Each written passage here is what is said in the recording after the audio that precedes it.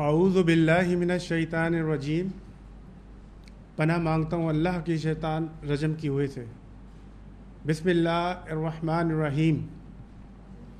اللہ کے نام کے ساتھ جو خاص مہربان اور خاص رحم والا ہے. خواتین و حضرات، السلام علیکم ورحمۃ اللہ وبرکاتہ. انٹرنیشنل اسلامک پروپگیشن سینٹرز کے بہاف پہ منیر احمد آپ سب لوگوں کو اور جو لوگ پیل ٹاک پہ سن رہے ہیں ان کو خوش آمدید کہتا ہے. جیسا کہ آپ جانتے ہیں کہ جناب محمد شیخ صاحب مختلف قرآنی موضوعات پہ لیکچر دیتے آ رہے ہیں. اسی تسلسل میں آج کے موضوع کا عنوان ہے اشہر الحرم، محترم مہینوں کے بارے میں قرآن کیا کہتا ہے. اس سے پہلے کہ میں شیخ صاحب کو دعوت دوں، میں ضروری سمجھتا ہوں کہ جو نئے آنے والے حضرات ہیں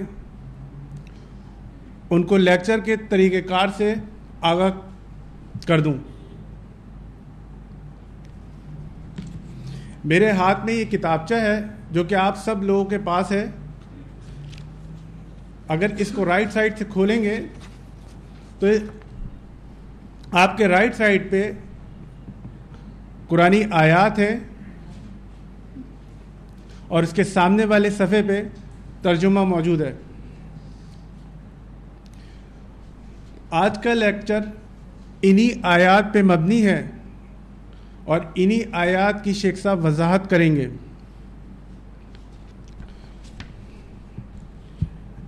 اس کے بعد جب لیکچر کا اختتام ہوگا تو سوال جواب کا سلسلہ شروع کیا جائے گا.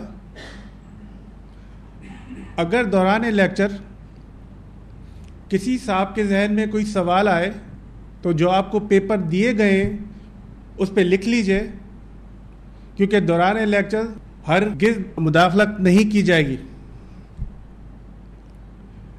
اس کے ساتھ میں شیخ صاحب کو دعوت دوں گا کہ تشریف لائیں اور آج کے لیکچر کا آغاز کریں. جناب شیخ صاحب.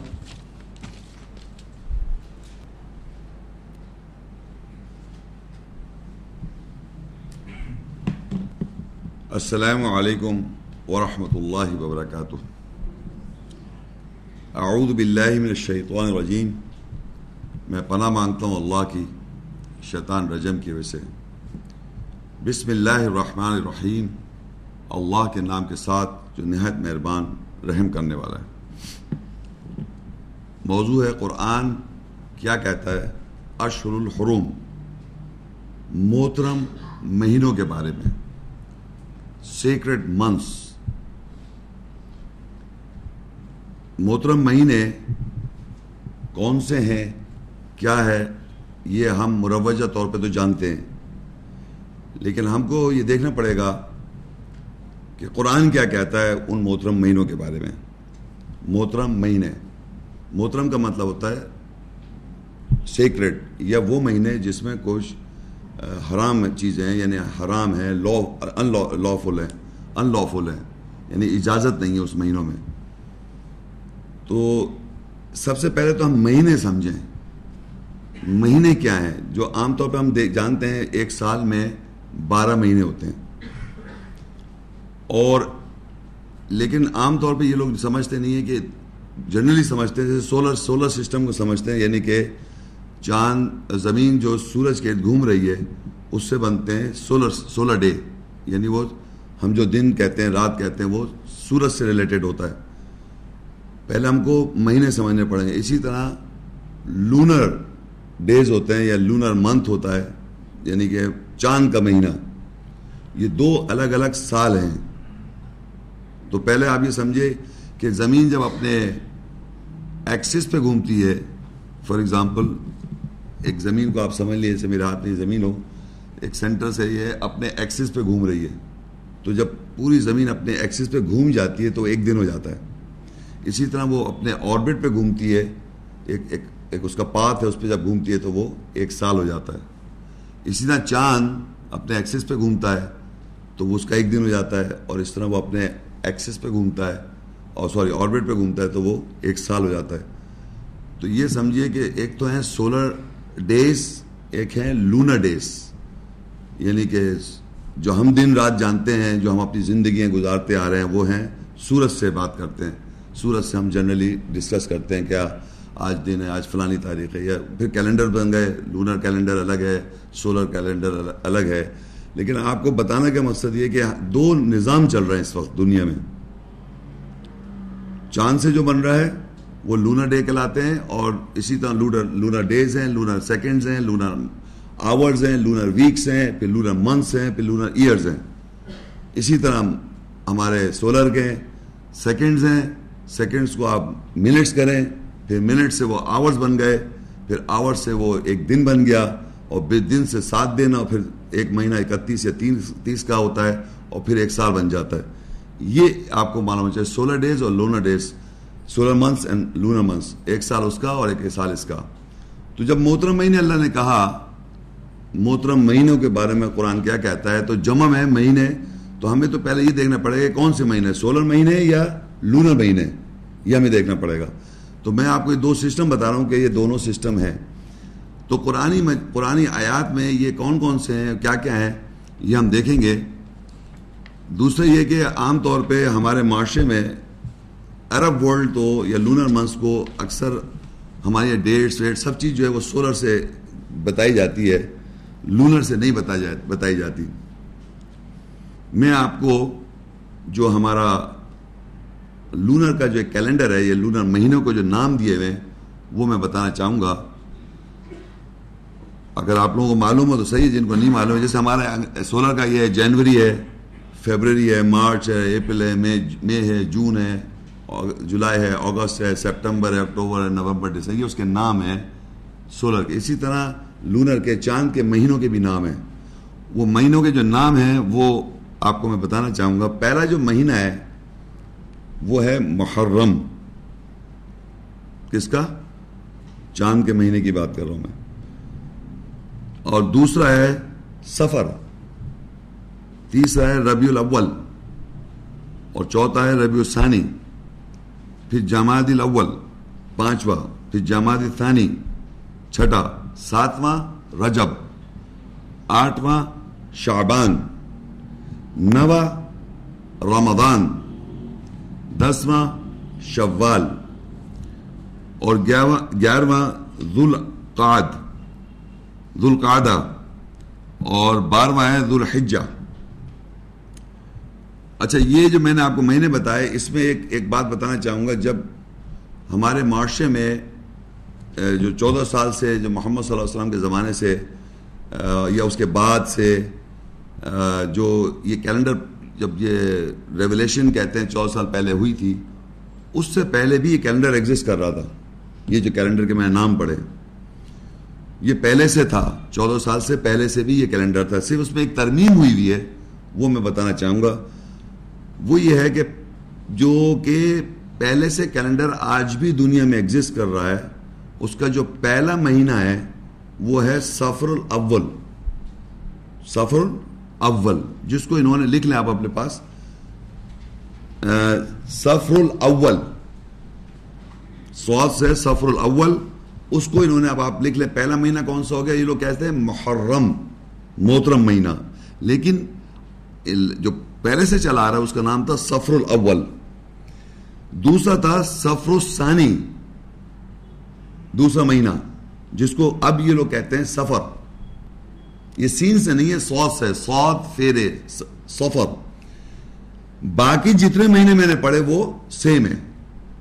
کنفیوژن کیا ہوا؟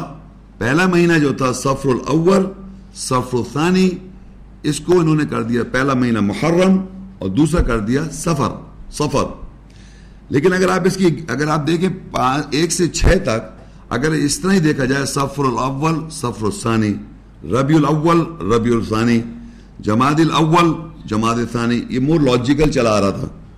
لیکن اس میں کچھ عرصے کے بعد چینج کی گئی اور یہ کہا کہ پہلا مہینہ جو ہے وہ محرم ہے اور دوسرا جو ہے وہ سفر ہے. لیکن یہ آج بھی دونوں کیلنڈر ایگزسٹ کر رہے ہیں. یہ بھی اس طرح بھی کہتے ہیں, یا آپ اس کو محرم مہینہ کہتے ہیں یا سفر الاول کہتے ہیں, دوسرے کو سفر کہتے ہیں یا سفر الثانی کہتے ہیں. تو یہ اچھا, اب ہمارے پاس جو نواں مہینہ ہے وہ ہے رمضان. تو قرآن کے نزول سے پہلے بھی یہ مہینے ایگزسٹ کر رہے تھے اور اس کا ذکر چلا آ رہا تھا. رمضان نواں مہینہ ہے. اب ان 12 مہینوں میں سے ان مہینوں کے محترم ہے یا 12 مہینے جنوری فروری ان میں سے مہینے محترم ہے, یہ ہمیں دیکھنا ہوگا. تو اب ہم اس کو ہم قرآن مجید کی آیت سے دیکھیں گے کہ یہ پہلے تو ہم یہ دیکھیں کہ ان کا ذکر مہینوں کا اور یا جو ہم کیلکولیٹ کرتے ہیں دن اور رات, اس کا کچھ ذکر ہے قرآن مجید میں. وہ ایک آیت ہے سورہ یونس, اس کی 10ویں صورت ہے اور اس کی 5 آیت. هو الذي جعل الشمس ضياء والقمر نورا وقدره منازل لتعلموا عدد السنين والحساب ما خلق الله ذلك إلا بالحق يفصل الآيات لقوم يعلمون. وہی ہے جس نے سورج کو روشن اور چاند کو نور بنایا اور اس کی منزلوں کا تعین کیا, یعنی اس کی گرہن کی سلسلے وار حالات, تاکہ تم سالوں کی گنتی اور حساب جان لو. اللہ نے اس کو خلق نہیں کیا سوائے حق کے ساتھ. وہ علم رکھنے والوں کے قوم کے لیے آیات نشانیاں ہیں جو تفصیل سے بیان کرتا ہے. تو اس آیت میں پتہ چلا کہ اللہ نے سورج بھی بنایا اور چاند بھی بنایا. اور چاند جو ہے وہ سورج کی ریفلیکشن ہوتی ہے, جو ہمیں سفید چاند نظر آتا ہے, سورج کی روشنی اس پہ پڑ رہی ہے اور وہ ریفلیکٹ ہو رہی ہے تو وہ آپ کو نظر آ رہی ہے. وہ ریفلیکٹر ہے, چاند جو ہے وہ ریفلیکٹر ہے. اور اس کی حدیں ہیں جو ہمارا دیتے ہیں first of the day of the moon, جو پہلا جو چاند ہوتا ہے وہ اس کرس پہ ہوتا ہے تو آپ کو ایک پہلا ڈے نظر آتا ہے, وہ بھی کہتے ہیں first of day of the moon, day of the moon. اور اس طرح وہ 28 دن یا 29 دن کے مون کے ڈیز ہوتے ہیں. تو وہ اللہ تعالیٰ بتا رہے یہ اس لیے بنایا اللہ تعالیٰ نے تاکہ آپ اس سے سالوں کا حساب نکالیں. سال یعنی وہی میں نے بتایا سیکنڈز بنیں گے, پھر منٹس بنیں گے, پھر آورز بنیں گے, پھر مہینہ بنے گا اور پھر سال بن جائے گا. تو اللہ نے بتایا یہ حساب لگانے کے لیے, کیلکولیشن آف ٹائم کے لیے یہ مون اور سن بنائے گئے. کیلکولیشن آف ٹائم, وقت کا اندازہ کیا ہونا چاہیے. تو اس آیت سے ہمیں پتہ چل گیا کہ چاند کی جو اس کی جو فرسٹ مون اور سیکنڈ مون وہ جو منزلیں ہیں اس سے آپ کیلکولیٹ کر لیں. اور دنیا میں جنتریاں بن گئی ہیں, ایلمینکس بن گئے, جو کہ آپ یقین کریں ہزاروں سال پرانا ٹائم کی تعلقات سے اور آج کے پریزنٹ ڈے ٹائم سورج کے بھی موومنٹس اور لونر کے موومنٹ سے پہلے سے ایلمینکس بنی ہوئی ہیں. ایلمینکس بنائے کیونکہ اللہ تعالیٰ کا جو چاند موو کر رہا ہے اپنے ایکسس پہ اور آربٹ پہ, وہ پرفیکٹ موو کر رہا ہے. اسی طرح سورج بھی موو کر رہا ہے. تو سب کیلکولیٹ ہوئی ہیں اور ان کی مدد سے ہم ایک تو وقت نکال لیتے ہیں, ٹائم نکال لیتے ہیں کہ اس وقت کیا ٹائم ہو رہا ہے. دوسرے اب دنیا میں کہیں بھی ہوں, ہم سمندر میں ہوں, ہوا میں ہوائی جہاز میں ہوں, یا آپ اسپیس میں ہوں, یا گیلیکسیز میں ٹریول کر رہا ہوں, یہ وہ ہیں ان سے آپ ٹائم کیلکولیٹ کر سکتے ہیں, حساب لگا سکتے ہیں. اور ایک ہمارے اندر بھی ایک کلاک چل رہا ہے جو 24 آورس کا کلاک ہے انسان کے اندر. وہی ہماری فجر, ظہر, عصر, مغرب, عشاء کے حساب سے کھانا پینا, بریک فاسٹ اور لنچ اور جناب سفر اور ڈنر, ہماری اندر بھی ایک کلاک ہے. اس میں ہم 6 سے 8 گھنٹے سوتے ہیں. اس کے بعد جب ہم اٹھتے ہیں, چاہے جب پورا دن ہو رہا ہو, ہمیں پتہ ہماری صبح ہوئی ہے. یہ جب سو کے اٹھیں گے ریسٹ پیریڈ کے بعد, اور پھر ہمارا کچھ عرصے, کچھ گھنٹے ہمارا دن مائنڈ جو ہے نا وہ انٹلیکچولی کام کرے گا. پھر وہ شام نہیں کریں آپ, اگر اس کو فرض کے دن رکھیں تب بھی اس کے مائنڈ کی جو کلاک ہے وہ اس کے حساب سے وہ کام کرتی ہے. ود ان ہیومن بینگس بھی ایک کلاک ہے, تو وہ 24 آور سائیکل پہ ہے. تو بہرحال ہمیں یہاں اس آیت سے یہ بتانا تھا کہ چاند سے اور سورج سے, دونوں سے, سورج سے خاص طور, چاند سے خاص طور پہ یہاں بتایا کہ اللہ نے اس کی منازل سے آپ کاؤنٹنگ کریں, حساب کریں اور مہینے اس کا سال بھی نکال لیں. اور دوسری نیچے آیت ہے سورہ الاسراء 17, اس کی 78 ہے. اقیم الصلاۃ لدلوک الشمس الی غسق اللیل وقرآن الفجر ان قرآن الفجر کان مشہودا. صلاۃ نماز قائم کرو سورج کے زوال کے لیے رات کے اندھیرے تک, اور فجر کا پڑھنا, بے شک فجر کا پڑھنا گواہی دیا ہوا ہے. اب یہاں پر اللہ تعالیٰ نے بتایا صلاۃ قائم کرو سورج کے ڈیکلینیشن کے ساتھ. ڈیکلینیشن مطلب اس کی ڈھلنے سے اور رات تک, یہ مطلب اس کا وہ بتایا. تو ہم سب جانتے ہیں کہ یہ تو میں نے آپ کو ایک ریفرنس دیا, ایسی بہت ساری آیتیں صلاۃ کے لیکچر میں جہاں پر یہ پتہ چلتا ہے کہ ہمارے جو اوقات ہے نماز ہیں وہ ہم صلاۃ جو قائم کر رہے ہیں وہ سورج کے ٹائم سے کر رہے ہیں. فجر کی نماز یا ظہر کی صلاح یا عصر کی صلاح یا مغرب اور عشاء, یہ کس ٹائم کو فالو کر رہے ہیں یہاں پر ہم؟ سورج کا. اس کا چاند سے ریلیشن نہیں ہے. تو پتہ یہ چل رہا ہے کہ اللہ تعالیٰ نے سورج کا جو سسٹم بنایا ہوا ہے انسانوں کے لیے, ہم مسلم ایمان والے جو ہیں وہ فالو کر رہے ہیں صلاح کو سورج کے ٹائم سے, اور باقی جو ٹائم ہے وہ مہینے جو محترم مہینے ابھی ہم نے دیکھا, ہمیں تو معلوم کرنا کون سے محترم مہینے, وہ سورج سے ہیں یا چاند سے. یہ تو ہم لیکچر سننا چاہ رہے ہیں, یہ ڈسکس کرنا چاہ رہے ہیں. تو ہمیں یہ تو پتہ چل گیا یہاں پر کہ یہ سورج کے جو بھی ٹائمنگز کا بھی ذکر ہے قرآن مجید میں, اور ہم صلاۃ کو قائم کرتے ہیں سورج کے ٹائمنگ سے. اور دوسرا ہمیں چاند کے بھی بتا دیا, چاند کے بھی ٹائمنگز ہیں اور اس سے بھی حساب نکالو اور اس کے بھی سال نکال لو, یہ بھی پتہ چل گیا. اب ہم یہ دیکھیں گے قرآن مجید میں کہ کس سال کو یا کس سال کو, یعنی سورج کے سالوں کو کہا ہے یا چاند کے سالوں کو کہا ہے جو محترم مہینے میں بنے. کون سے مہینے؟ سال سولر مہینوں کے مہینے یا لونر مہینوں کے مہینے, محترم کون سے؟ اس کو دیکھنے کے لیے ہم جائیں گے سورہ توبہ 9 اس کی 36 آیت. ان عدت الشہور عند اللہ 12 شہرا فی کتاب اللہ یوم خلق السماوات والارض منها 4 حرم ذلك الدین القیم فلا تظلموا فیہن انفسکم وقاتلوا المشرکین کافہ کما یقاتلونکم کافہ واعلموا ان اللہ مع المتقین. بے شک اللہ کے نزدیک مہینوں کی تعداد اللہ کی کتاب میں 12 مہینے ہیں. جس دن اس نے آسمانوں اور زمینوں کو تخلیق کیا ان میں سے 4 محترم ہیں. وہ ایک فیصلہ ہے جو قائم ہے. پس ان میں تم اپنے نفسوں پر ظلم نہ کرو اور مشرکین سے پوری طرح لڑو جیسے کہ وہ تم سے پوری طرح لڑتے ہیں, اور جان لو کہ اللہ تقوی اختیار کرنے والوں کے ساتھ ہے. اب دیکھیے اس آیت کے اندر بات زیادہ ہے لیکن ہم پورشنز میں پڑھیں گے اور پھر میں کچھ آیتیں آگے لے کے جاؤں گا, پھر پیچھے لے کے جاؤں گا, 2-3 آگے آپ کو میں ایکسرسائز کراؤں گا, پھر میں اس کو پوری آیتیں ایکسپلین کروں گا. اس کا جو فرسٹ پورشن آیت ہے وہ ہمارے لیکچر سے کنیکٹڈ ہے. وہ یہ ہے کہ اللہ کہہ رہا ہے کہ اللہ نے 12 مہینے بنائے, 12 مہینے سال کے, اور 12 مہینے میں سے اللہ نے کہا 4 مہینے جو ہیں وہ محترم ہیں. 4 مہینے محترم ہیں. صحیح ہے. آسمان زمین کے جس دن بنائے اس دن اسے اللہ تعالیٰ نے بتایا 4 مہینے محترم بنا دیے.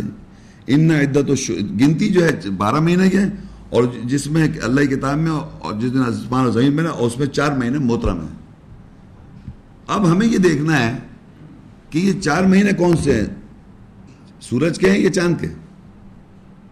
کیونکہ ہمیں معلوم ہے کہ صلاۃ تو ہمیں پتہ سورج سے, یہ تو پتہ چل گیا ابھی پچھلی آیت میں. تو میں اس کو پورشن میں آگے جاتے جاؤں گا, پھر پیچھے لاتے جاؤں گا, پھر میں پوری ایکسرسائز.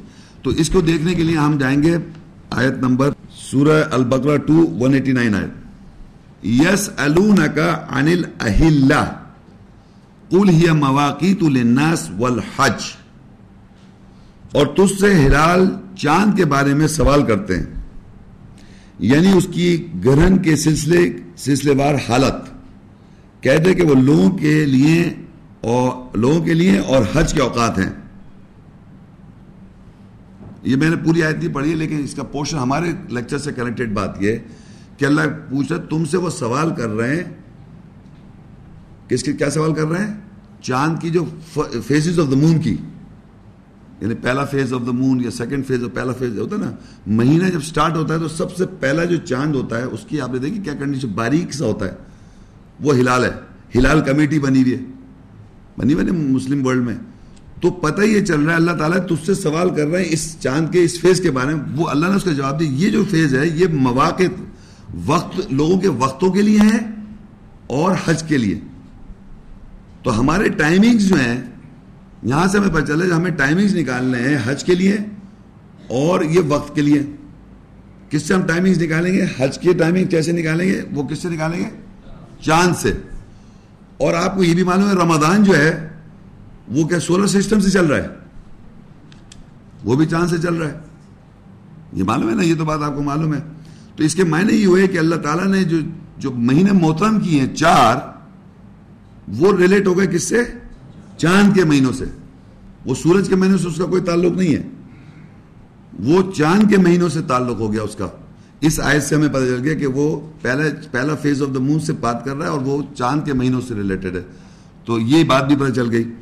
اب دیکھیے اب ہم جائیں گے یہاں سے البقرہ 2 اس کی 197 آیت. میں واپس تھوڑا سا ریوائز کر دوں گا جب آپ کو ذرا سا میں لنک بنا دوں سارا, پھر انشاءاللہ ریوائز کر دوں گا. آپ دیکھیں البقرہ 2 197 الحج اشہر معلومات, بس اتنا میں پڑھ رہا ہوں. تو یہاں اللہ کہہ رہا ہے حج کے مہینے تم کو معلوم ہے, حج کے مہینے تم کو معلوم ہے. پچھلی آیت پڑھی تھی ہم نے کہ جو چاند کی جو وہ ہے منازل ہیں ان سے تم کیلکولیٹ کرو, حساب لگاؤ ٹائم کا اور حج کا. پچھلی آیت پڑھی تھی یسألونک عن اللہ قل ہی مواقیت للناس والحج, حج کے لیے تم کو چاند سے دیکھنا ہے وہ چاند کے مہینے. اور یہاں اللہ کہہ رہا ہے تمہیں حج کے مہینے معلوم ہے. جو میں نے لسٹ پڑھی تھی اس میں جو آخری مہینہ تھا وہ تھا ذی الحجہ. ایک مہینہ تو ہمیں پتا ہے کہ اس سارے مہینوں میں ایک مہینہ جو لاسٹ مہینہ ہے وہ ذی الحجہ ہے, حج والا. سمجھ رہے ہیں بات کو؟ اور یہاں یہ پتہ چلا کہ وہ کہہ رہا ہے کہ اللہ تعالیٰ جو ٹائم تم کیل کرو یا حساب لگاؤ وہ جو ہے وہ تم چاند سے کرو اور حج کے مہینے معلوم ہے. یہ یہاں پر چل گیا. اب حج کے مہینے کتنے ہو سکتے ہیں اس کو سمجھنے کے لیے ہم جائیں گے واپس, تھوڑی ایکسرسائز ہے. البقرہ 2 اس کی 185 آیت شہر رمضان الذی انزل فی القرآن ھدی للناس وبینات من الھدی والفرقان فمن شہد منکم الشہر فلیصمہ. رمضان وہ مہینہ ہے جس میں قرآن نازل کیا گیا لوگوں کے ہدایت کے لیے اور وضاحت ہدایت سے اور فرق کرنے والا. پر جو کوئی اس مہینے موجود ہو وہ روزے رکھ لے. اب ہمیں ایک مہینے کے بارے میں یہاں پتہ چلا رمضان وہ مہینہ ہے جس میں قرآن نازل کیا گیا ہے لوگوں کے ہدایت کے لیے. اس میں یہ بات پتہ چل رہی ہے کہ اس مہینے میں اگر کوئی موجود ہو تو وہ روزے رکھ لے. یہ ایک مہینہ ہم کو معلوم ہے کہ ہماری جو ہم نے لسٹ پڑھی تھی اس میں کون سا مہینہ ہے؟ 9واں مہینہ ہے. اور اس آیت میں پتہ چلا کہ 9واں مہینہ جو ہے وہ ہے رمضان کا وہ مہینہ اس میں قرآن نازل ہوا ہے ہدایت انسانیت کے لیے. اور ہمیں حج کا مہینہ معلوم ہے وہ آخری ہے, اور باقی ہے وہ کہہ رہا تھا حج کے تمہیں مہینے معلوم ہے, حج کے مہینے معلوم ہے. اور رمضان جو ہے وہ کون سا مہینہ ہے؟ 9واں. تو رمضان کے بعد کون سے مہینے ہیں جو اس میں جو لسٹ پہ میں نے پڑھا تھے وہ کون سے مہینے ہیں؟ ایک ہے شوال, ذوالقعدہ اور ذوالحجہ. تو حج کے مہینے کون سے بنے؟ نہیں رمضان نہیں, شوال بنا, ذوالقعدہ بنا اور ذوالحجہ بنا, 3 مہینے بن گئے. اور رمضان جو ایک مہینہ اور ہے تو 4 مہینے محترم ہوئے. سمجھ آئے آپ کو؟ 4 مہینے ہم محترم ڈھونڈ رہے ہیں. کیسے ملے ہمیں؟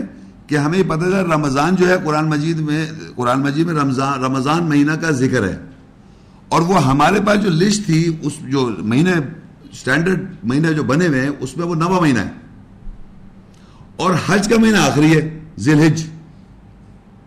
اب اللہ نے کہا کہ تمہیں حج کے تو مہینے معلوم ہیں تو رمضان کے بعد جو مہینے ہوں گے وہ حج کے ہوں گے. اب یہ بات یہ چاروں اکٹھے ہیں, اگر آپ دیکھیں ساتھ ساتھ ہیں. یہ رمضان جو کہ رمضان کا مہینہ ہے اور اس کے بعد 3 مہینے جو ہیں وہ حج کے مہینے ساتھ ساتھ ہیں. اب آپ ایک اور اوپر آیت دیکھیں سورہ بقرہ 2 اس کی 194 آیت الشہر الحرام بالشہر الحرام والحرمات قصاص محترم مہینہ محترم مہینے کے ساتھ ہے اور حرمتوں کا تعلق ہے. اب ایک اور بات پتہ چل گئی, محترم مہینہ جو بھی ہوگا, محترم مہینے تو 4 ہیں, محترم مہینے 4 ہیں, لیکن محترم مہینے کی پہچان یہ ہے کہ وہ محترم مہینہ جو ہوگا اس کے ساتھ ہی دوسرا محترم مہینہ ہوگا, پھر محترم مہینہ کے ساتھ محترم مہینہ ہوگا. تو ہم نے یہ آئیڈینٹیفائی کیا, آخری سال کا جو مہینہ تھا وہ ذی الحج تھا, اس سے پہلے ایک مہینہ جڑا ہوا کون سا ہے, وہ ہے ذوالقعدہ, اس کے اوپر ہے شوال ملا ہوا, اس کے اوپر کون سا ہوا, رمضان. تو رمضان کا مہینہ محترم الگ ہو گیا, اس کے ساتھ 3 جو ہیں مہینے وہ ہو گئے حج کے مہینے, جس کو اللہ کہہ رہا ہے حج کے مہینے تمہیں معلوم ہے.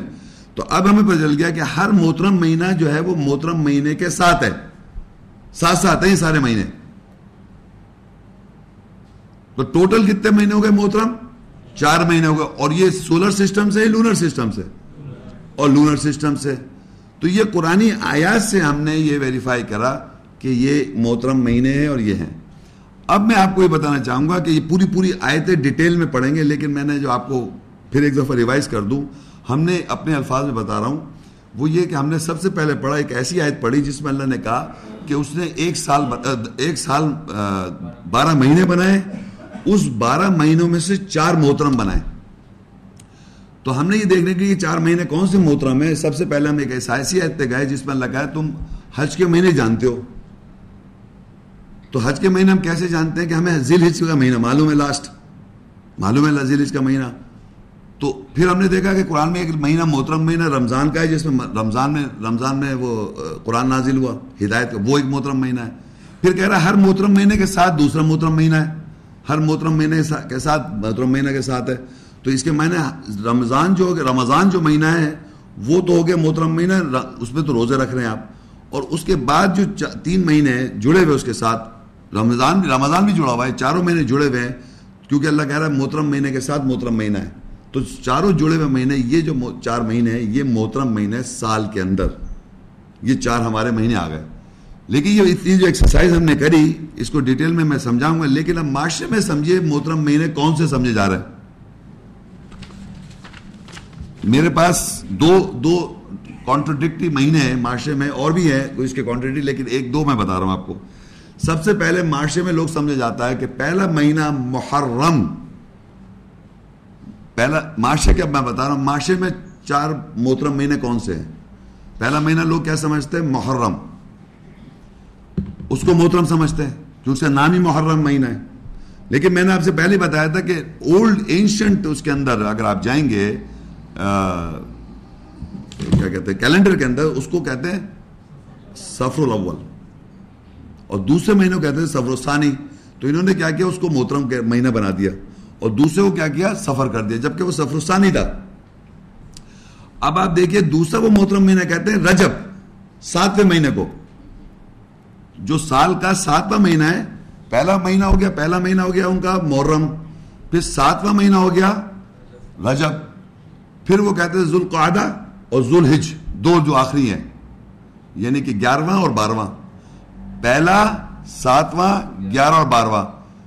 پرنسپل اللہ کیا ہے, محترم مہینے کے ساتھ محترم مہینے. تو دیکھیں ایک الگ گیا, 7واں الگ گیا, 11 اور 12 2 ساتھ ہیں, وہ تو صحیح ہے. تو اس رول, قرآن کے رول کے مطابق وہ میچ نہیں کر رہا. یہ معاشرے میں محترم مہینے سمجھے جا رہے ہیں. ایک اور صاحب ہیں, انہوں نے کہا کہ صاحب محترم مہینے میں بتاؤں, انہوں نے کوئی بتایا وہ بتا رہا ہوں, نام میں نہیں لے رہا. محترم مہینے جو معاشرے میں لوگ بتا رہے ہیں, انہوں نے کہا کہ پہلا مہینہ محترم مہینہ ہے, پھر دوسرا سفر کو انہوں نے محترم کہا, پھر تیسرا جو ہے انہوں نے ربیع الاول کو تیسرا مہینہ محترم کہا, اور پھر ذی الحج کو کہا محترم, ذی الحج کو مہینہ. تو 3 یہ جو جڑے ہوئے ہیں, اور یہ جو ہے یہ اکیلا الگ ہے. یہ 3 تو جوڑ دی انہوں نے. اگر فرض کیا ہم اس پرنسپل کو دیکھیں, اللہ کہہ رہا ہے محترم مہینے کے ساتھ محترم مہینہ ہے, تو وہ یہ 3 تو جڑ گئے, لیکن یہ الگ ہو گیا. اور 1 اور 7 اور 11 اور 12, وہاں 2 7 ہیں, لیکن 1 اور 7 الگ ہے.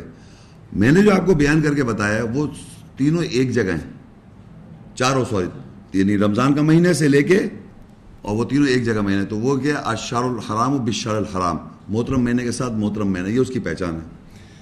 تو اب ہم یہ تو میں نے آپ کو بتا دیا. اب پوری آیتیں ہم ڈسکس کرتے ہوئے جائیں گے. وہی ساری آیتیں، مگر یہ کہ میں تو صرف تھوڑا سا آپ کو ایکسرسائز کرائی تھی میں نے. اب واپس ہم پوری آیت ڈسکس کریں گے. اچھا ایک اور بات بتاتے چلوں کہ محترم مہینہ جب ہم کہہ رہے ہیں اس کو ایکسپلین بھی کرنا پڑے گا، ابھی آیت میں تو آئے گا. ہوتا کیا ہے کہ کچھ چیزیں اللہ تعالیٰ نے حلال کی ہیں. کھانے میں ہم ہر چیز نہیں کھا سکتے، کچھ حلال ہے اور کچھ حرام ہے. جیسے سور حرام ہے، بہت بڑی سی بات ہے. شراب پینا یہ حرام ہے، جوا کھیلنا، کھانے پینے میں اور چیزیں جتنی بھی ہیں جس پہ اللہ کا نام نہ لیا جائے وہ حرام ہے. اس طرح مطلب ایک ہے حلال حرام کا ایک الگ لیکچر ہے. میں آپ کو ایک بیسک بات بتانا چاہ رہا ہوں کہ بہت سی حلال کھانا آپ کو حلال ہے اور کچھ چیزیں منع ہے، حرام ہے، آپ نہیں کھا سکتے، یہ آپ کو معلوم ہے.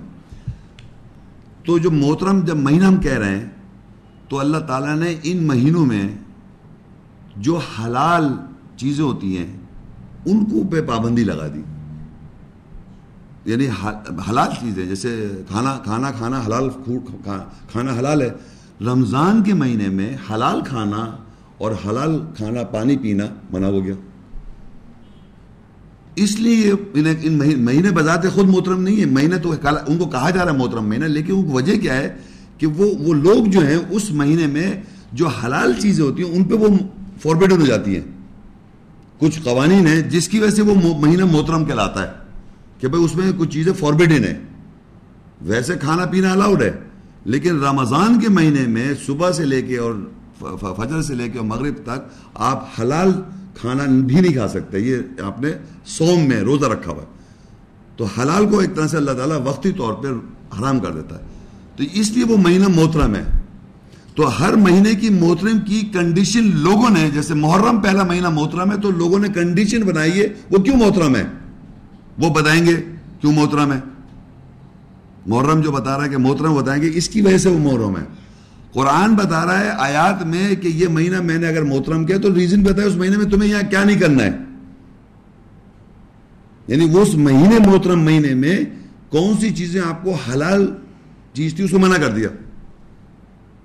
یہ ہے اس کی وجہ، یہ ہے محترم مہینے کی وجہ. مہینہ تو محترم ہے اس میں، مگر محترم کا مطلب فاربیڈن منتھ، یا وہ اجازت جن چیزوں کی نہیں ہے جو کہ حلال ہیں مگر اس مہینے میں حرام ہو گئی، یہ منع ہو گئی، یہ اجازت نہیں ہے، اس لیے وہ محترم ہوتا ہے. تو اب آپ یہ دیکھیے کہ قرآن مجید میں جو میں آپ کو بتانا چاہ رہا ہوں، ایک اور آیت چھوٹی سی پڑھوں گا پھر میں واپس شروع سے چلوں گا. وہ تھی کہ اللہ تعالیٰ کہتا ہے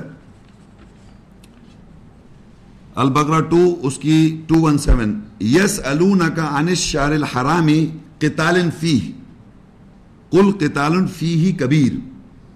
وہ تجھ سے محترم مہینے میں لڑائی کے بارے میں سوال کرتے ہیں، کہہ دے اس میں لڑائی کرنا خلاف قانون ہے. ویسے لڑائی کر سکتے ہیں آپ 8 مہینوں میں. لڑائی کیسی وہ ابھی بتاتا ہوں میں، لیکن محترم مہینے میں آپ لڑائی نہیں کر سکتے. دیکھیے یہاں لکھا ہے، کہتے ہیں وہ تجھ سے محترم مہینے میں لڑائی کے بارے میں سوال کرتے ہیں، کہتے ہیں اس میں لڑائی کرنا خلاف قانون ہے، یعنی کہ آپ لڑائی نہیں کر سکتے. تو کون سا مہینہ ہے؟ رمضان کا مہینہ محترم ہے نا. روزے تو رکھتے آ رہے ہیں آپ، روزے رکھ کے کتنا آدمی لڑائی کر رہا ہے آپس میں. ایسے زبانی بات چیت لڑائی کی بات کر رہا ہوں میں. کسی قسم کی لڑائی نہیں کر سکتے آپ. ٹاکس کی لڑائی ہو، بات چیت کی لڑائی ہو، فزیکل ہو، ہر قسم کی لڑائی ممنون. ایک محترم مہینے میں، ایک مہینہ جو محترم رمضان کی ایک مثال دے رہا ہوں. تو مہینے کے محترم کے اندر سینکٹیٹی ایک ہمیں قانون پتہ چلا کہ لڑائی ویسے عام دنوں میں ہو سکتا ہے کسی وجہ سے 8 مہینے میں آپ لڑائی ہو جائے لڑ لیں، لیکن محترم مہینے میں لڑ نہیں سکتے. یہ جیسے روزے میں آپ کھانا نہیں کھا سکتے، یہ ایک لا ہے، لیکن عام طور پہ لوگوں کو معلوم نہیں ہے. اس لیے محترم مہینوں کی سینکٹیٹی بتائی جا رہی ہے، کون سے 4 مہینے اور اس پہ کیا کیا پابندیاں ہیں، یہ ہے، اس لیے لیکچر دیا جا رہا ہے. اب میں کنٹینیوٹی میں چلوں گا، یہ کچھ باتیں اس کے اندر آتی جائیں گی. التوبہ 9 اس کی 36 ان عند تشوری عند اللہ 12 شہرا فی کتاب اللہ یوم خلق السماوات والارض منها 4 حرم ذلك الدین القیم فلا تظلموا فیہن انفسکم وقاتلوا المشرکین کافہ کما یقاتلونکم کافہ وَاعْلَمُوا أَنَّ اللَّهَ مَعَ الْمُتَّقِينَ. بے شک اللہ کے نزدیک مہینوں کی تعداد اللہ کی کتاب میں 12 مہینے ہیں. جس دن اس نے آسمانوں اور زمین کو تخلیق کیا ان میں سے 4 مہینے محترم ہیں. اب ہم ایکسرسائز کر کے جب آئے ہیں تو ہمیں سمجھ گئے کون سے 4 ہیں. رمضان، شوال، ذوالقعدہ اور ذی الحج. وہ ایک فیصلہ ہے جو قائم ہے. اب میں نے یہاں پر بریکٹ میں اسی لکھا، پہلے نہیں پڑھا تھا، اب میں اس لیے پڑھ رہا ہوں کہ آپ کو میں ایکسرسائز کرا کے پہنچا چکا ہوں کہ وہ 4 مہینے کون سے ہیں. اب اللہ کہہ رہا ہے پس ان میں یعنی ان مہینوں میں تم اپنے نفسوں پر ظلم نہ کرو اور مشرکین سے پوری طرح لڑو جیسے وہ تم سے پوری طرح لڑتے ہیں، اور جان لو کہ اللہ تقوی اختیار کرنے والوں کے ساتھ ہے. اب یہاں پر دیکھیے کیا لکھا ہے کہ محترم مہینوں میں آپ نے لڑائی نہیں کرنی. یہ لکھا ہے نا، نہیں لڑو، اپنے نفسوں پہ ظلم نہ کرو، اپنے نفوس پر ظلم نہ کرو. اور آگے لکھا ہے مشرکوں سے لڑو جیسے پوری طرح لڑو جیسے کہ تم سے پوری طرح لڑتے ہیں. تو ہم کیا کون سے مہینوں میں لڑیں گے مشرکوں سے؟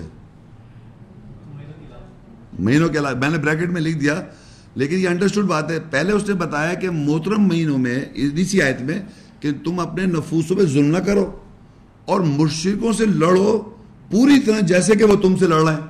تو ہمیں پتا ہے کہ محترم مہینے میں ہے تو ہمیں لڑائی نہیں کرنی ہے. میں پہلے پیچھے آیت دکھا چکا ہوں کہ محترم مہینے میں لڑائی نہیں کرنی ہے.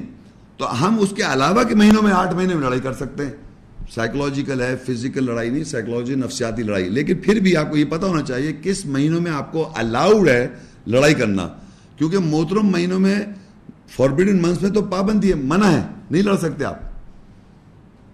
تو اس آیت سے یہاں پر یہ پتہ چل گیا کہ ان مہینوں میں آپ نہیں لڑ سکتے. تو اس پوری آیت میں یہ ہو گیا کہ 12 مہینے، 4 مہینے محترم ہے. 4 مہینوں میں سے کون سے؟ رمضان ہے، شوال ہے، ذوالقعدہ ہے اور جناب ذی الحجہ ہے.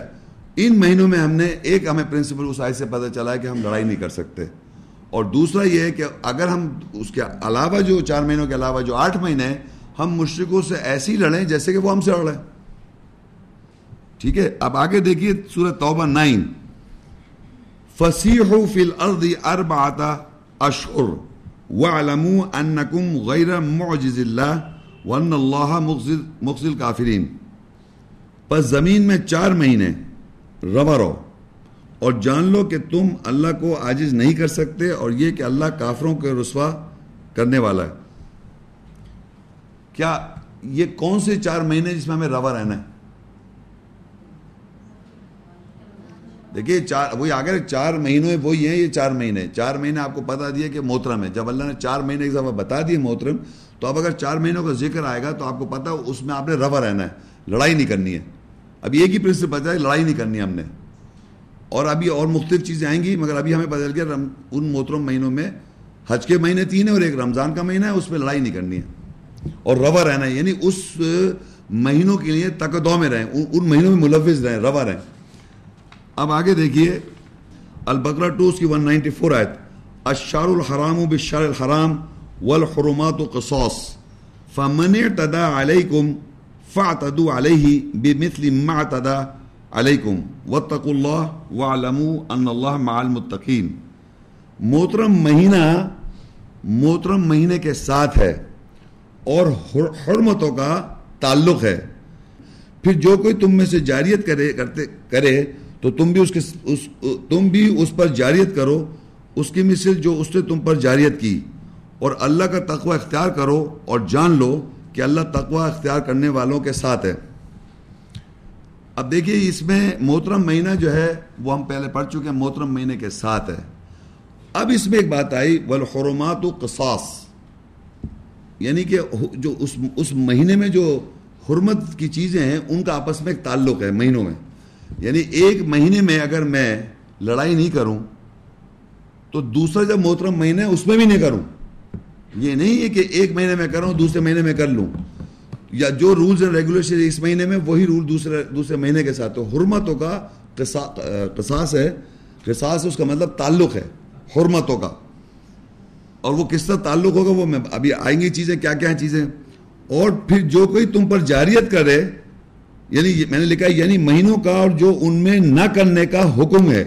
یعنی جس چیز یعنی اس محترم مہینے میں جو چیز ہمیں منع کر دی جائے گی, جیسے ایک ہمیں پتہ چلا ابھی پوائنٹ کہ لڑائی نہ کریں اس محترم مہینے میں, تو دوسرا اگر محترم مہینہ ہے اس میں بھی نہ کریں, اور تیسرا اگر محترم مہینہ اس میں اگر آپ ہیں تو اس میں بھی نہ کریں.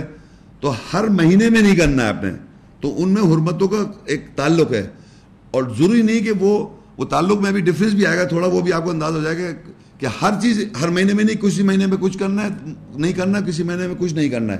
وہ مگر حرمت نہ کرنے کا تعلق ہے, یعنی لاز ہیں کچھ جو الاؤڈ ہے ویسے, مگر محترم مہینے میں نہیں کرنے. وہ بھی میں بھی بتاتا ہوں آپ کو, یہ تو سمجھ میں آ گیا آپ کو کہ آپس میں حرمت مہینوں کا ایک تعلق ہے کہ اس میں نہ کرنے کا جو حکم دیا جائے گا وہ آپ کو نہیں کرنا ہے. جیسے لڑائی نہیں کرنا ہے وہ سب مہینوں میں نہیں کرنا ہے. لیکن آگے دیکھیے ڈفرینس کیا آئے گا. اب کیا ہوا, اور جو جاریت کرے تم میں, جو کوئی تم پر جاریت کرے تو تم بھی اس سے جاریت کرو اسی کی مثل جو اس نے تم پر جاریت کی. اب پھر یہی ہو جائے گا, یہ کب کریں گے جب مہینے محترم کے علاوہ, اس میں نہیں کریں گے آپ. یہ بتا دیے ایک دفعہ, تو بار بار اب ریپیٹ نہیں کروں کہ علاوہ دین 4 months کے 8 months میں آپ جاریت کریں گے. اور اللہ کا تقوی اختیار کرو اور جان لو کہ اللہ تقوی اختیار کرنے والوں کے ساتھ ہے. اب البقرہ 2 اس کی 185 آیت. شہر رمضان الذی انزل فیہ القرآن ھدی للناس وبینات من الھدی والفرقان فمن شہد منکم الشہر فلیصمہ. رمضان وہ مہینہ ہے جس میں نازل کیا گیا قرآن ہدایت انسانیت کے لیے اور واضح نشانیاں ہدایت اور فرق کرنے والا. جو کوئی اس مہینے میں گواہ ہو وہ روزے رکھے. اب اس آیت میں یہ پہلا ہمارا محترم مہینہ آ رہا ہے. اس میں نہ کرنے کی کیا ہم کو آ رہا ہے کہ پہلے تو ہمیں بتایا جا رہا ہے کہ اس میں قرآن نازل کیا جا رہا ہے, لوگوں کی ہدایت کے لیے قرآن نازل کیا جا رہا ہے. یہ رمضان کا مہینہ جو ہے اس میں قرآن نازل کیا گیا, لوگوں کی ہدایت کے لیے نازل کیا گیا, یعنی لوگ اس سے, اور اس میں واضح آیات ہیں فرق کرنے والا, یعنی حق اور باطل کا فرق بھی کرتا ہے قرآن, آپ کو رائٹ بھی بتاتا ہے اور رانگ بھی بتاتا ہے, یہ بھی پتہ ہے آپ کو, اور وضاحت نشانی فرقان. اچھا, پس جو کوئی اس مہینے موجود ہو وہ گواہ جو ہو وہ روزے رکھے. اب یہ دوسری چیز آئی کہ ایک پہ تو لڑائی کامن چل رہی تھی محترم مہینے میں, اب رمضان میں یہ کہا کہ رمضان کے مہینے میں جو اس مہینے کو گواہ ہوگا, یعنی کیسے گواہ ہوگا کہ وہ اس مہینے میں ہے زندہ اور وہ مہینہ رمضان آ گیا, تو اس میں اس نے روزہ رکھنا ہے. روزہ کیا چیز ہے کہ آپ نے کھانا پینا ہر چیز جو آپ کو بتائی آپ نہیں کر سکتے, from sunset sunrise سے بفور سن رائز سے لے کے اور سن سیٹ سے تک اس درمیان دن میں آپ نہیں کھا سکتے. تو یہ آپ کو منع کر دیا گیا. کیا منع کر دیا؟ جو حلال ہے کھانا پینا, جو حلال چیزیں آپ کھا سکتے ہیں, طیب چیزیں کھا سکتے ہیں, اس پہ آپ کو منع کر دیا. اس وجہ سے یہ مہینہ محترم ہو گیا. اس مہینے میں ایک تو قرآن نازل ہو رہا ہے, اس کی وجہ سے محترم ہو رہا ہے, اور اس مہینے میں ہم روزے رکھ رہے ہیں, یعنی ہم وہ چیز کر رہے ہیں جو ہم کھا سکتے ہیں نہیں کھا رہے. حلال چیزیں کھا سکتے ہیں, پابندی اللہ نے کر دی اس مہینے میں. تو یہ دیکھیے یہ, لیکن یہ حرمت کا قصاص جو میں نے بتایا تھا, ریلیشن شپ آگے نہیں جائے گا, یہ حج میں نہیں جائے گا. یہ آپ سمجھ, میں نے کہا تھا ان کا ایک ریلیشن شپ ہے, یہ قانون آگے نہیں جائے گا کیونکہ آگے حج کے مہینوں کے الگ قانون ہے. مگر یہ محترم کیوں ہے؟ کیونکہ اس میں کھانا نہیں کھا سکتے آپ, پانی نہیں پی سکتے دن کے اندر. اور قرآن میں ایک اور آیت ہے, اس کا میں پورشن آپ کو پڑھ دیتا ہوں, یہ آپ ریفرنس نوٹ کریں, یہ اس کتاب میں نہیں ہے. البقرہ 2 اس کی 187 آیت. احل لکم, حلال کر دیا تمہارے لیے, لیلۃ الصیام, روزے کی راتوں میں, الرفث الی نسائکم, اپنی عورتوں کی طرف تم رفسا کر لو, بیہودہ گفتگو کر لو. اب ایک عربی کا ایک لفظ ہے رفسا, تو اس میں اللہ کہہ رہا ہے حلال کر دیا روزے. جب روزے رکھتا ہے آدمی, روزے رکھ لیا ہے اس نے, اب جب رات آئی روزے کی, جب رات آ گئی تو آپ کھا پی سکتے ہیں. تو رفسا کہتے ہیں بیہودہ گفتگو کرنا. اللہ نے آپ کو اپنی بیوی کے ساتھ خاص سچویشن کے اندر بیہودہ گفتگو کر سکتے ہیں آپ اپنی بیوی کے ساتھ, مطلب ریلیشن وتھ سیکس. وہ ایک خاص پیریڈ بتائے راتوں میں, اس کے معنی دن میں نہیں کر سکتے آپ. تو یہ بھی دن میں, اگر فرض کریے آپ رمضان کا مہینہ نہ ہو عام دنوں میں اگر آپ اپنی بیگم کے ساتھ کوئی تعلق کرنا چاہ رہے ہیں تو رفسہ الاؤڈ ہے. سمجھ آ رہی ہے میری کو بات میں کیا کہنا چاہ رہا ہوں؟ اس پیریڈ آف ٹائم کے لیے آپ کو الاؤ کیا اللہ نے رفسہ کریں. تو دن کے اندر الاؤ ہے, لیکن جب رمضان آ گیا آپ روزے سے ہیں تو آپ الاؤ نہیں ہیں. تو روزے کی حالت میں آپ بیہودہ گفتگو اپنی بیگم کے ساتھ نہیں کر سکتے. رات میں الاؤ کر دیا اس نے. بیہودہ گفتگو یا آبسینٹی ٹاک یا absentee relationship with sex, آپ اپنی وائف کے ساتھ ریلیشن شپ رات میں الاؤ ہے, دن میں الاؤ نہیں ہے. تو ویسے دن میں عام مہینوں میں الاؤڈ ہے, یہ خاص بات اللہ نے رمضان میں روزے کی حالت میں منع کر دیا. تو اب آپ کو یہ پتہ چلا قرآن مجید سے کہ دوسری پابندی یہ آئی محترم مہینے کی کہ آپ دن میں اپنی بیگم کے ساتھ اس طرح کے تعلقات نہیں رکھ سکتے. یہ پابندی ہو گئی نا, فاربیڈن ہو گیا. ویسے الاؤڈ ہے مگر اس پہ فاربیڈن ہو, لیکن رات میں اللہ کہہ رہا الاؤ ہے. اوحل کہتے ہیں حلال ہے, اوحل کر دیا لکم تمہارے لیے لیلۃ الصیام, روزے کی راتوں کے میں, الرفث الی نسائکم, اپنی عورتوں کی طرف تم رفسہ کر لو, بیہودہ گفتگو کر لو. اچھا اسی طرح ایک اور بات ہے, اسی آیت کے اندر ایک اور چیز لکھا ہوا ہے. اس پوری آیت کو اگر آپ پورا پڑھیں گے تو میں تو آپ کو تھوڑا سا پڑھ کے سنا رہا ہوں, صرف ریفرنس بتانے کے لیے. ایک اور چیز ہے, آگے لکھا ہے وَلَا تُبَاشِرُونَ وَأَنْتُمْ عَاكِفُونَ فِي الْمَسَاجِدِ. اسی آیت کا پورشن پڑھ رہا ہوں, اسی سیم آیت کا. وَلَا تُبَاشِرُونَ وَأَنْتُمْ عَاكِفُونَ فِي الْمَسَاجِدِ, اور آپ مساجد میں جب اعتکاف کرتے ہیں, عاکف کہتے ہیں اعتکاف, اور تم مباشرت نہ کرو. یہ اچھا ایک لفظ ہے, سوبر لفظ ہے سمجھنے کے لیے. مباشرت سمجھتے ہیں میرے خیال سے آپ لوگ. اور تم مباشرت نہ کرو اپنی بیویوں کے ساتھ جب تم اعتکاف میں ہو. تو اب پتہ چلا ایک اور پابندی کیا ہے کہ مسجد میں مباشرت الاؤ ویسے بھی نہیں ہے, لیکن مسجد میں جب اعتکاف کر رہے ہیں آپ تو اپنی بیویوں کے ساتھ مباشرت نہیں کر سکتے. تو رمضان کے اندر کتنی پابندیاں ہو گئیں؟ ایک تو ہم روزے کی ہم پابندی سمجھتے آ رہے ہیں, دوسری پابندی لڑائی کی ہو گئی, لڑائی تو کامن آ گئی. تیسری پابندی ہو گئی آپ فضول گفتگو کر سکتے, لیکن دن میں پابندی ہے کہ دن میں آپ نہیں کر سکتے. پابندی بتا رہا ہوں, سوری پابندی, رات میں حلال ہے. اور مساجد میں اعتکاف کرنا ہے آپ نے, اگر مساجد میں سچویشن بن جائے اعتکاف کر سکتے ہیں آپ.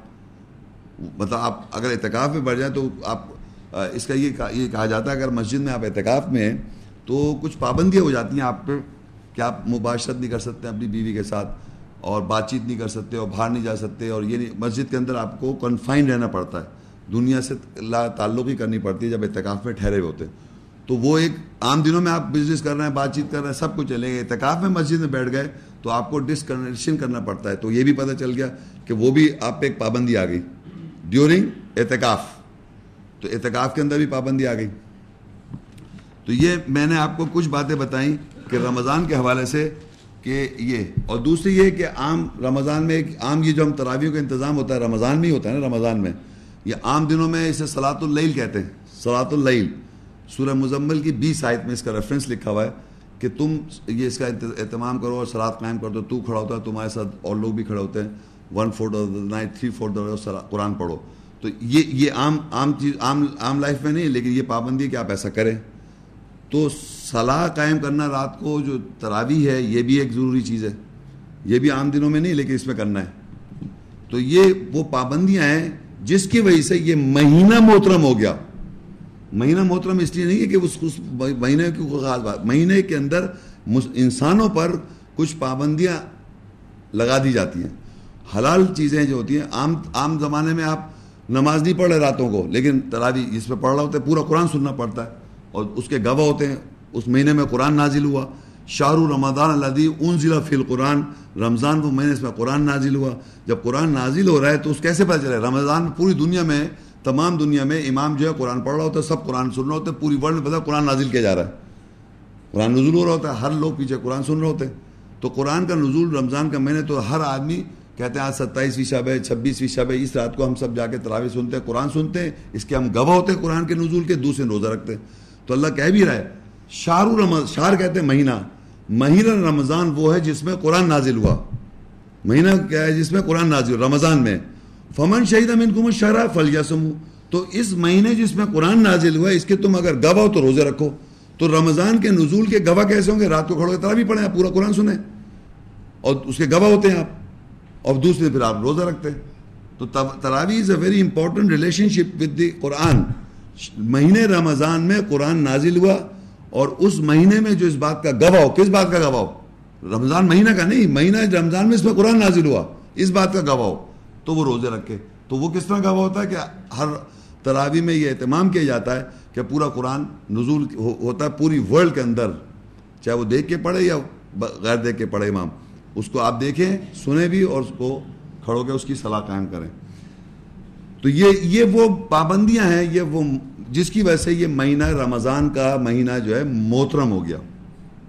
اب آئیے آگے نیکسٹ پیج پہ جو آیت تھی سورہ البقرہ اس کی 217 آیت. يسألونك عن الشهر الحرام قتال فيه قل قتال فيه كبير وصد عن سبيل الله وكفر به والمسجد الحرام وإخراج أهل منه أكبر عند الله والفتنة أكبر من القتل ولا يزالون يقاتلونكم حتى يردوكم عن دينكم إن استطاعوا ومن يرتد منكم عن دينه فيمت وهو كافر فأولئك حبطت أعمالهم في الدنيا والآخرة وأولئك أصحاب النار هم فيها خالدون. وہ تجھ سے محترم مہینے میں لڑائی کے بارے میں سوال کرتے ہیں، کہہ دے اس میں لڑائی کرنا بڑا خلاف قانون ہے، اور اللہ کی راہ سے اور مسجد حرام سے روکنا اور اس کے ساتھ کفر کرنا اور اس کے اہل کو اس میں سے نکالنا اللہ کے نزدیک زیادہ بڑا خلاف قانون ہے، اور دل فریبی قتل سے زیادہ بڑی ہے، اور اگر وہ استطاعت رکھتے ہیں تو تم سے لڑنے سے باز نہیں آئیں گے یہاں تک کہ تم تمہارے دین فیصلے سے پھر جاؤ، اور تم میں سے جو کوئی اپنے دین فیصلے سے پھر جائے گا پھر اسے موت آ جائے اور وہ کافر ہو، پس یہ وہ لوگ ہیں جن کے اعمال اس دنیا اور آخرت میں ناکام ہو جائیں گے، اور یہ لوگ آگ کے اصحابی ہیں، ساتھی ہیں، وہ اس میں رہنے والے ہیں. اب اس آیت کا جو پہلا پورشن میں تو میں نے آپ کو بتا دیا کہ لڑائی کرنا آپ کو منع ہے، یہ تو ہو گیا. یہ محترم مہینے کے اندر ایک خاص الگ قانون ہے کہ اس مہینے میں آپ لڑائی نہ کریں، لیکن باقی باتیں جو ہیں وہ یہ محترم مہینے ہو یا محترم مہینہ نہ ہو اس میں یہ پابندی کرنی ہے. یہ جو نیچے باتیں، کیونکہ اس کا کمپیریزن کر رہا اللہ تعالیٰ، اللہ کی راہ سے اور مسجد حرام سے روکنا اور اس کے ساتھ کفر کرنا یہ بھی غلط ہے. یہ اسپیشلی اس مہینے میں بھی روکنا یا ویسے بھی. اب آپ کہیں مسجد حرام سے کون روک رہا ہے آپ کو؟ مسجد حرام سے روکنا اور اس کے ساتھ کفر کرنا. مسجد حرام کیا ہے؟ گئے آپ لوگ مکہ میں مسجد حرام دیکھا؟ مسجد حرام جس کے اندر کعبہ، مسجد حرام وہ مسجد ہے جس کے درمیان میں کعبہ ہے. وہ واحد مسجد ہے دنیا میں جس کے اس کو بھی نام ہی مسجد حرام رکھا ہے، فوربیڈن ماسک، یعنی وہ محترم مسجد، یا وہ اس میں قرآن میں اللہ کہہ رہا ہے مشرک لوگوں کو نہ جانے دو، ایک آیت ہے سورہ توبہ کے اندر. تو اس مسجد حرام کے اندر اللہ کہہ رہا ہے اس سے روکنا لوگوں کو. کن لوگوں کو روکنا؟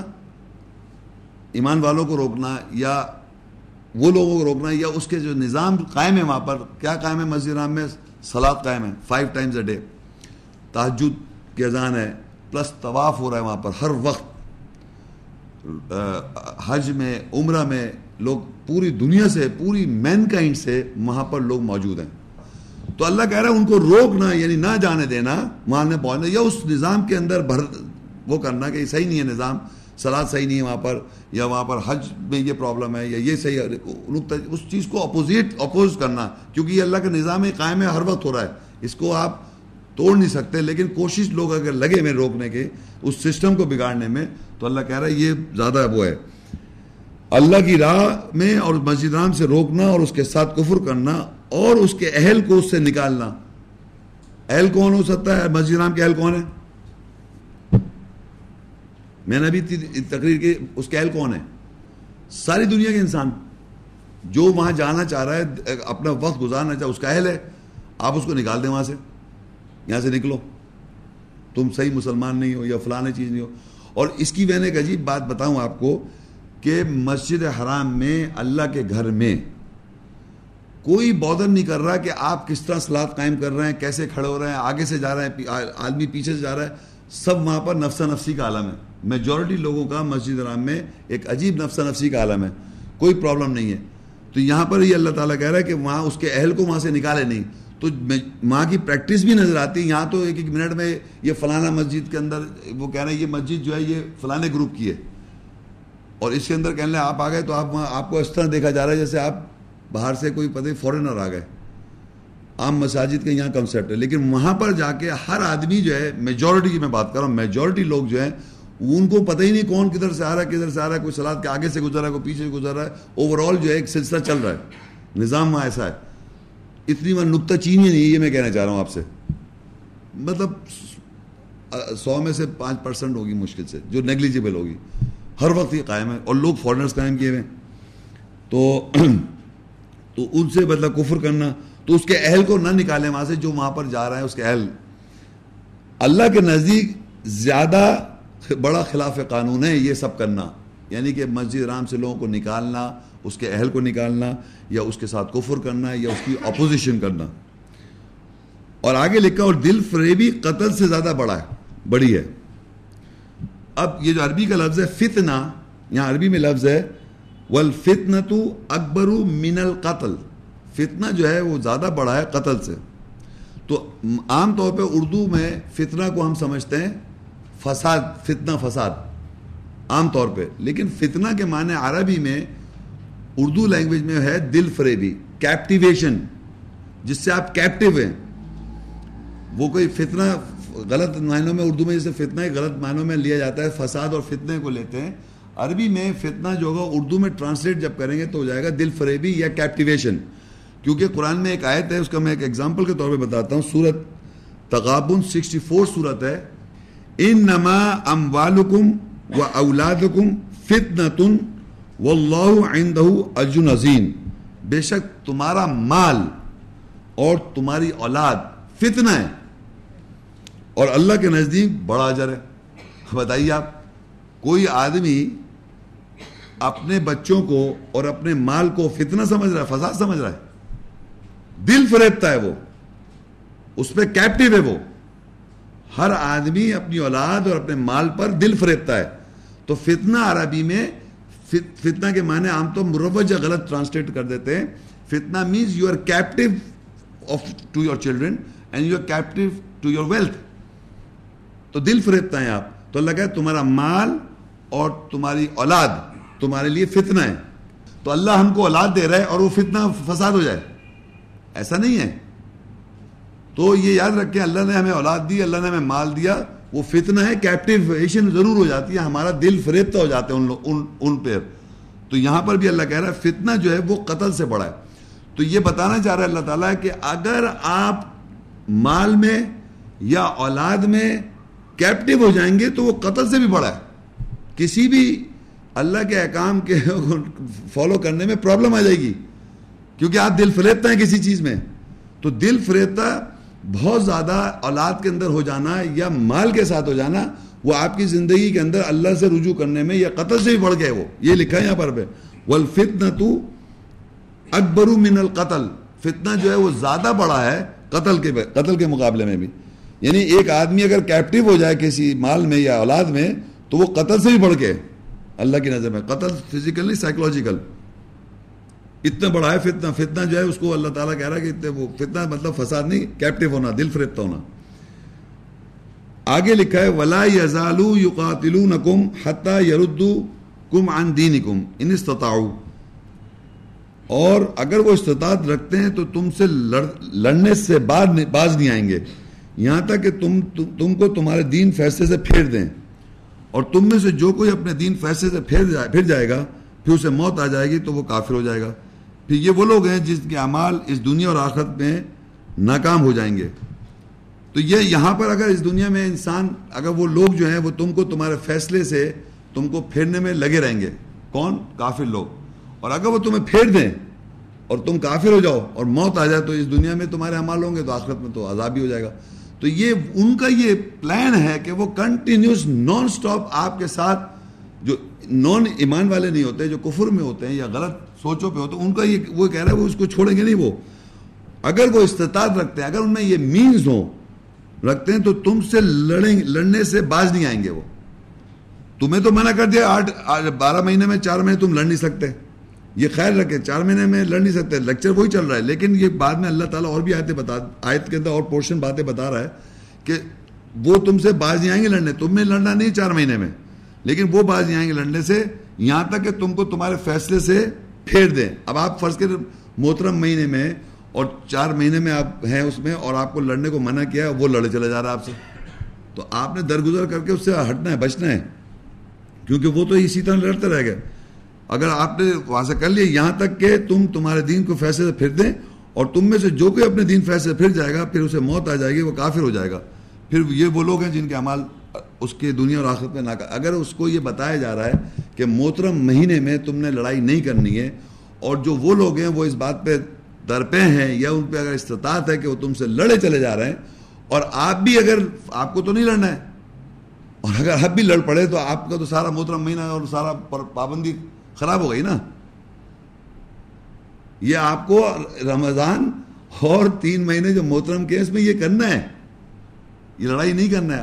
یقین کریں آپ، یہ آپ کی اب بلڈنگ ہے for the rest of the 8 months. یہ آپ کو اللہ تعالیٰ ڈیولپ کرتا ہے، اویئرنیس کرتا ہے، کانشیسنیس کراتا ہے اپنی. یعنی روزہ جب آپ رکھے میں اگر چپ کے کھا لیں، کوئی دیکھ رہا ہے کیا آپ کو؟ بس نہیں کھاتے آپ، بالکل لڑے بھی نہیں ایسے، کیونکہ محترم مہینہ بیکار ہو جائے. کیونکہ وہ تو اس در پہ ہے، اس کا تو پرپز ہی یہی ہے کہ وہ شیطان اور لوگ جو ہیں وہ کہہ رہے ہیں اگر وہ استطاعت رکھتے ہیں تم سے لڑنے سے باز نہیں آئیں گے، وہ لڑے چلے جائیں گے. یہاں تک کہ تم کو تمہارے فیصلے، تم نے روزہ رکھا ہوا ہے، تم نے محترم مہینے کی عزت رکھی ہے کہ میں لڑوں نہیں، وہ لڑا دے گا آپ کو. اور تم میں سے جو کہ اپنے فیصلے سے پھر جائے گا، الٹیمیٹ لڑ جائیں گے آپ، تو پھر اسے موت آ جائے تو کافر ہو، تو پھر وہ سارے اعمال ضائع ہو جائیں گے اس دنیا میں بھی اور آخرت میں. تو یہ بتانے کا مقصد یہ ہے کہ عام طور پر لوگ صرف محترم مہینے روزے کو صرف روزے سے حد تک رکھے ہوئے ہیں، لیکن یہ آگے بھی باتیں اس میں ہیں جو میں نے 2-3 اور بھی بتائے، اور یہ لڑائی کا خاص طور پہ. تو اب آگے دیکھیے اور کیا چیزیں ہمیں پتہ چلتی ہیں. البقرہ 2 کی 189 میں یہی بات ہے، یسألونک عن الاہلہ قل ہی مواقیت للناس والحج، اور تجھ سے ہلال چاند کے بارے میں سوال کرتے ہیں، یعنی اس کے گرہن کی سلسلے وار حالت. کہہ دے وہ لوگوں کے کام کرنے کے لیے، اور حج کے اوقات وغیرہ جو ہے اس سے آپ نکال لیں. تو رمضان کا مہینہ ہے، شوال کا مہینہ ہے، ذوالقعدہ کا مہینہ ہے یا ذوالحج کا مہینہ ہے، یہ مہینے اس میں عید بھی آ جائے گی، بقرعید بھی آ جائے گی، ہمارے سیلیبریشن کے دن بھی آ جائیں گے. یہ ٹائمنگز جو ہیں اس کے آپ اس سے نکال لیں. کس سے؟ چاند کے مہینے سے. یہ سارا ہم نے نکالا ہوا ہے. 4 مہینے بھی ہمیں رمضان اس کے اسی سے پتہ چلا.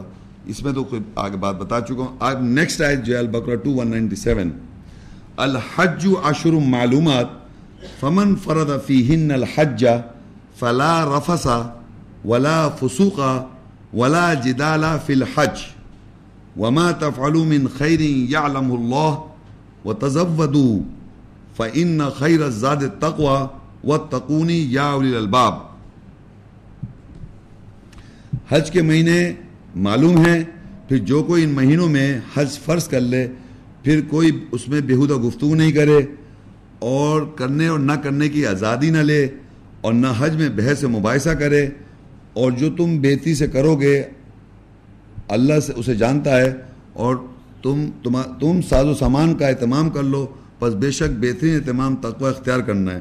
اور اے صاحبان دانش، آیات کی روح سمجھنے والوں، مجھ سے تقوی اختیار کرو. اب دیکھیے وہ جو رمضان کا مہینہ تھا اس کی محترم مہینے کے اندر جو ہم پہ پابندیاں لگائی گئی تھیں، رمضان کا جو مہینہ تھا اس کی جو پابندیاں آپ کو بتائی دی میں نے. اب یہاں اللہ کہہ رہا ہے الحج اشہر معلومات، حج کے مہینے معلوم ہے، وہ ہم ڈسکس کر لیا، ہمیں معلوم ہو گیا. اب اس میں کیا پابندی آ رہی ہے؟ فمن فرض فیہن الحج، جو کوئی فرض کرے گا اس میں حج کو، اس مہینے میں حج کو، فلا رفثا، میں نے رفثا بتایا تھا پچھلی آیت میں، بیہودہ گفتگو نہیں کرے گا، وہ اپنی بیوی سے آف کورس بیہودہ گفتگو نہیں کرے گا. ولا فسوق، اور جناب اچھا فسوق کے معنی فسق جو ہوتا ہے اس کے معنی ہوتے ہیں جو قرآن میں کرنا، یعنی جو احکام بتایا جائے کہ تم ایسا کرو اور ایسا نہ کرو، اس کی آزادی لے لے. فاسق وہ ہوتا ہے جو آزادی لے لیتا ہے. مثال کے طور پہ رمضان میں روزہ رکھ رہا ہے، روزہ رکھا ہوا ہے، ایسے ہی بیٹھے ہوئے تھے، 4 دوست باتیں ہوئی تو پیاس لگی، کہہ رہا ہے میں تو پانی پی رہا ہوں، اور پانی پی لیا میں نے. تو مطلب مجھے منع تھا روزہ رکھنے، میں نے اس کی آزادی لے لی. آزاد نہیں ہوتا، آزادی اپنا جو خواہش ہوئی کر لیا. تو جو اللہ کہہ رہا ہے فاسق وہ ہے، فسوق مت کرو، یعنی کرنے اور نہ کرنے کی جو پابندی لگائے اس کی آزادی نہیں لیں آپ. اور نہ حج میں بحث مباحثہ نہ کریں. تو یہ 3 چیزیں آ گئی حج کے اندر. حج کے مہینوں میں جو آدمی حج میں فرض کر لے اپنے اوپر، کون کرے گا؟ نہیں، مہینے محترم مہینوں میں، حج کے محترم مہینوں میں جس آدمی نے فرض اپنے اوپر حج کیا ہوا ہے، یعنی جو حج پہ جا رہا ہے، میں نہیں جا رہا تو مجھ پہ پابندی ہے. یہ جو میں نے آپ کہا تھا حرمات کا جو ایک ریلیشن شپ ہے، یہ اس شخص پہ پابندی ہو جائے گی جو حج پہ وہاں پر جائے گا. یہ اس آدمی پہ نہیں جو محترم مہینے ہیں، محترم کی آپ اس کے احترام کریں گے اس مہینے کا، لیکن یہاں پر آپ پہ پابندی نہیں ہے جو حج پہ نہیں گیا. یہی لکھا ہے، دیکھیے وہ لکھا ہے فمن فرضا، جس نے فرض کر لیا، فیہن الحج، حج کے اندر، حج کے مہینوں میں، فلا رفثا ولا فسوقا ولا جدال فی الحج، پھر کوئی بےہودہ گفتگو نہیں کرے اور کرنے نہ کرنے کی آزادی نہ لے اور نہ حج میں بحث مباحثہ کرے. تو یہ 3 پابندیاں آ گئی جو عام لائف میں آپ کر سکتے ہیں بحث مباحثہ، لیکن محترم مہینے حج کے اندر آپ یہ نہیں کر سکتے. یہ پابندی لگی آپ پہ اور اس شخص پہ جس نے اپنے اوپر حج کو فرض کر لیا ان مہینوں میں جسے فرض، اب جسے نہیں کیا تو اس پہ پابندی نہیں ہے. تو جو لوگ حج پہ نہیں جا رہے وہ تھوڑی کر رہے ہیں سب. تو آگے اللہ کہتا ہے اور جو وما تفعلوا من خیر یعلم اللہ وتزودوا فإن خیر الزاد التقوی، اور جو کوئی تم میں سے بہتری کرے گا، بہتر سے کرو گے، اللہ اسے جانتا ہے اور تم اس ساز و سامان کا اہتمام کر لو. پس بے شک بہترین سے اہتمام تقوی اختیار کرنا ہے، اور اے صاحبان دانش مجھ سے تقوی اختیار کرو. تو یہاں پر اللہ تعالیٰ نے یہ بتایا کہ یہ چیزیں نہ کریں، اور جو اچھا کریں گے وہاں پر آپ اس کو اللہ جانتا ہے. جو بھی آپ بہتری کر رہے ہیں تو اللہ تعالیٰ اس کو کہہ رہا ہے کہ وہ، اور بہترین اہتمام کرنا یہ تقوی اختیار کرنا. تقوی کیا چیز ہے؟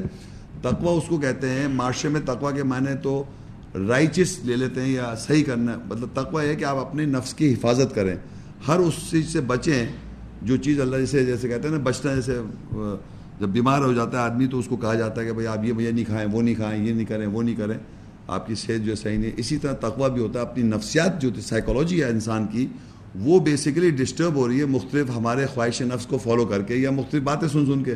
تو ہمارے کو جب اللہ تعالیٰ کہتا ہے تم یہ کھاؤ، یہ نہیں کرو یا وہ نہیں کرو، اس سے میں تقوی اختیار کرتا ہوں، اس سے میرا تقوی ڈیولپ ہوتا ہے.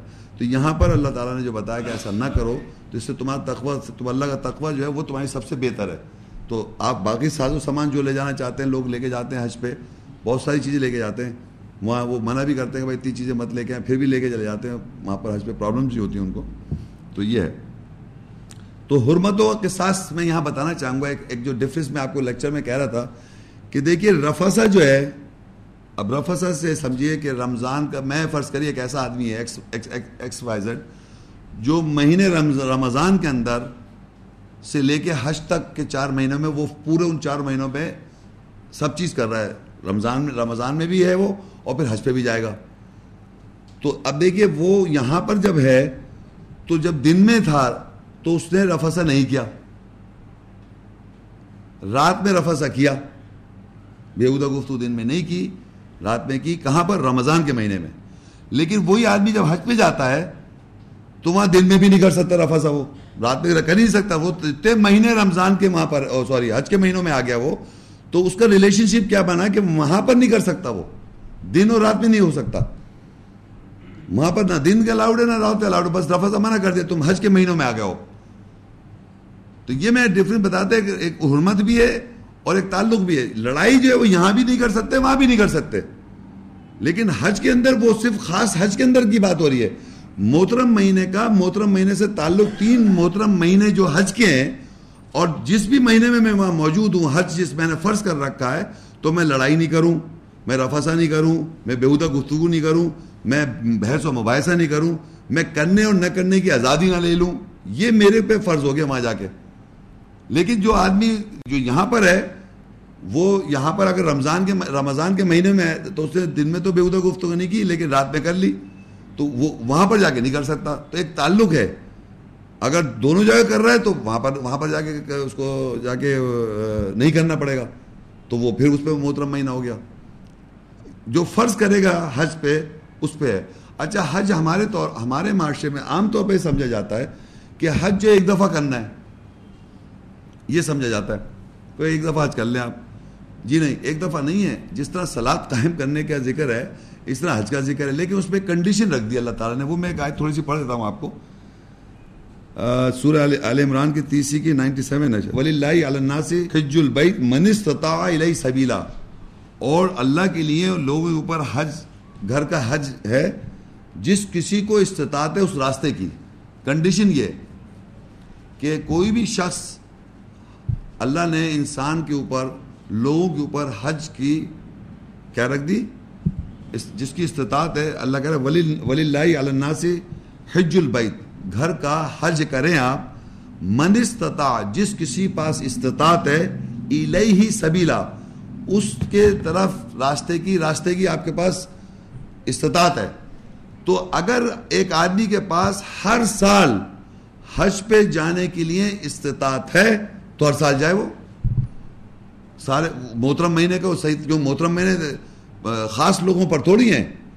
اگر آپ کے پاس استطاعت ہے تو ہر سال جائیں. اگر آپ کے پاس استطاعت نہیں ہے تو آپ پہ وہ لاز فرض نہیں ہوں گے جو وہاں جا کے فرض ہو جائیں گے. جو حج پہ جائے گا اس پہ فرض ہو جائیں گے, لیکن آپ نہیں جا رہے تو آپ پہ فرض نہیں ہے.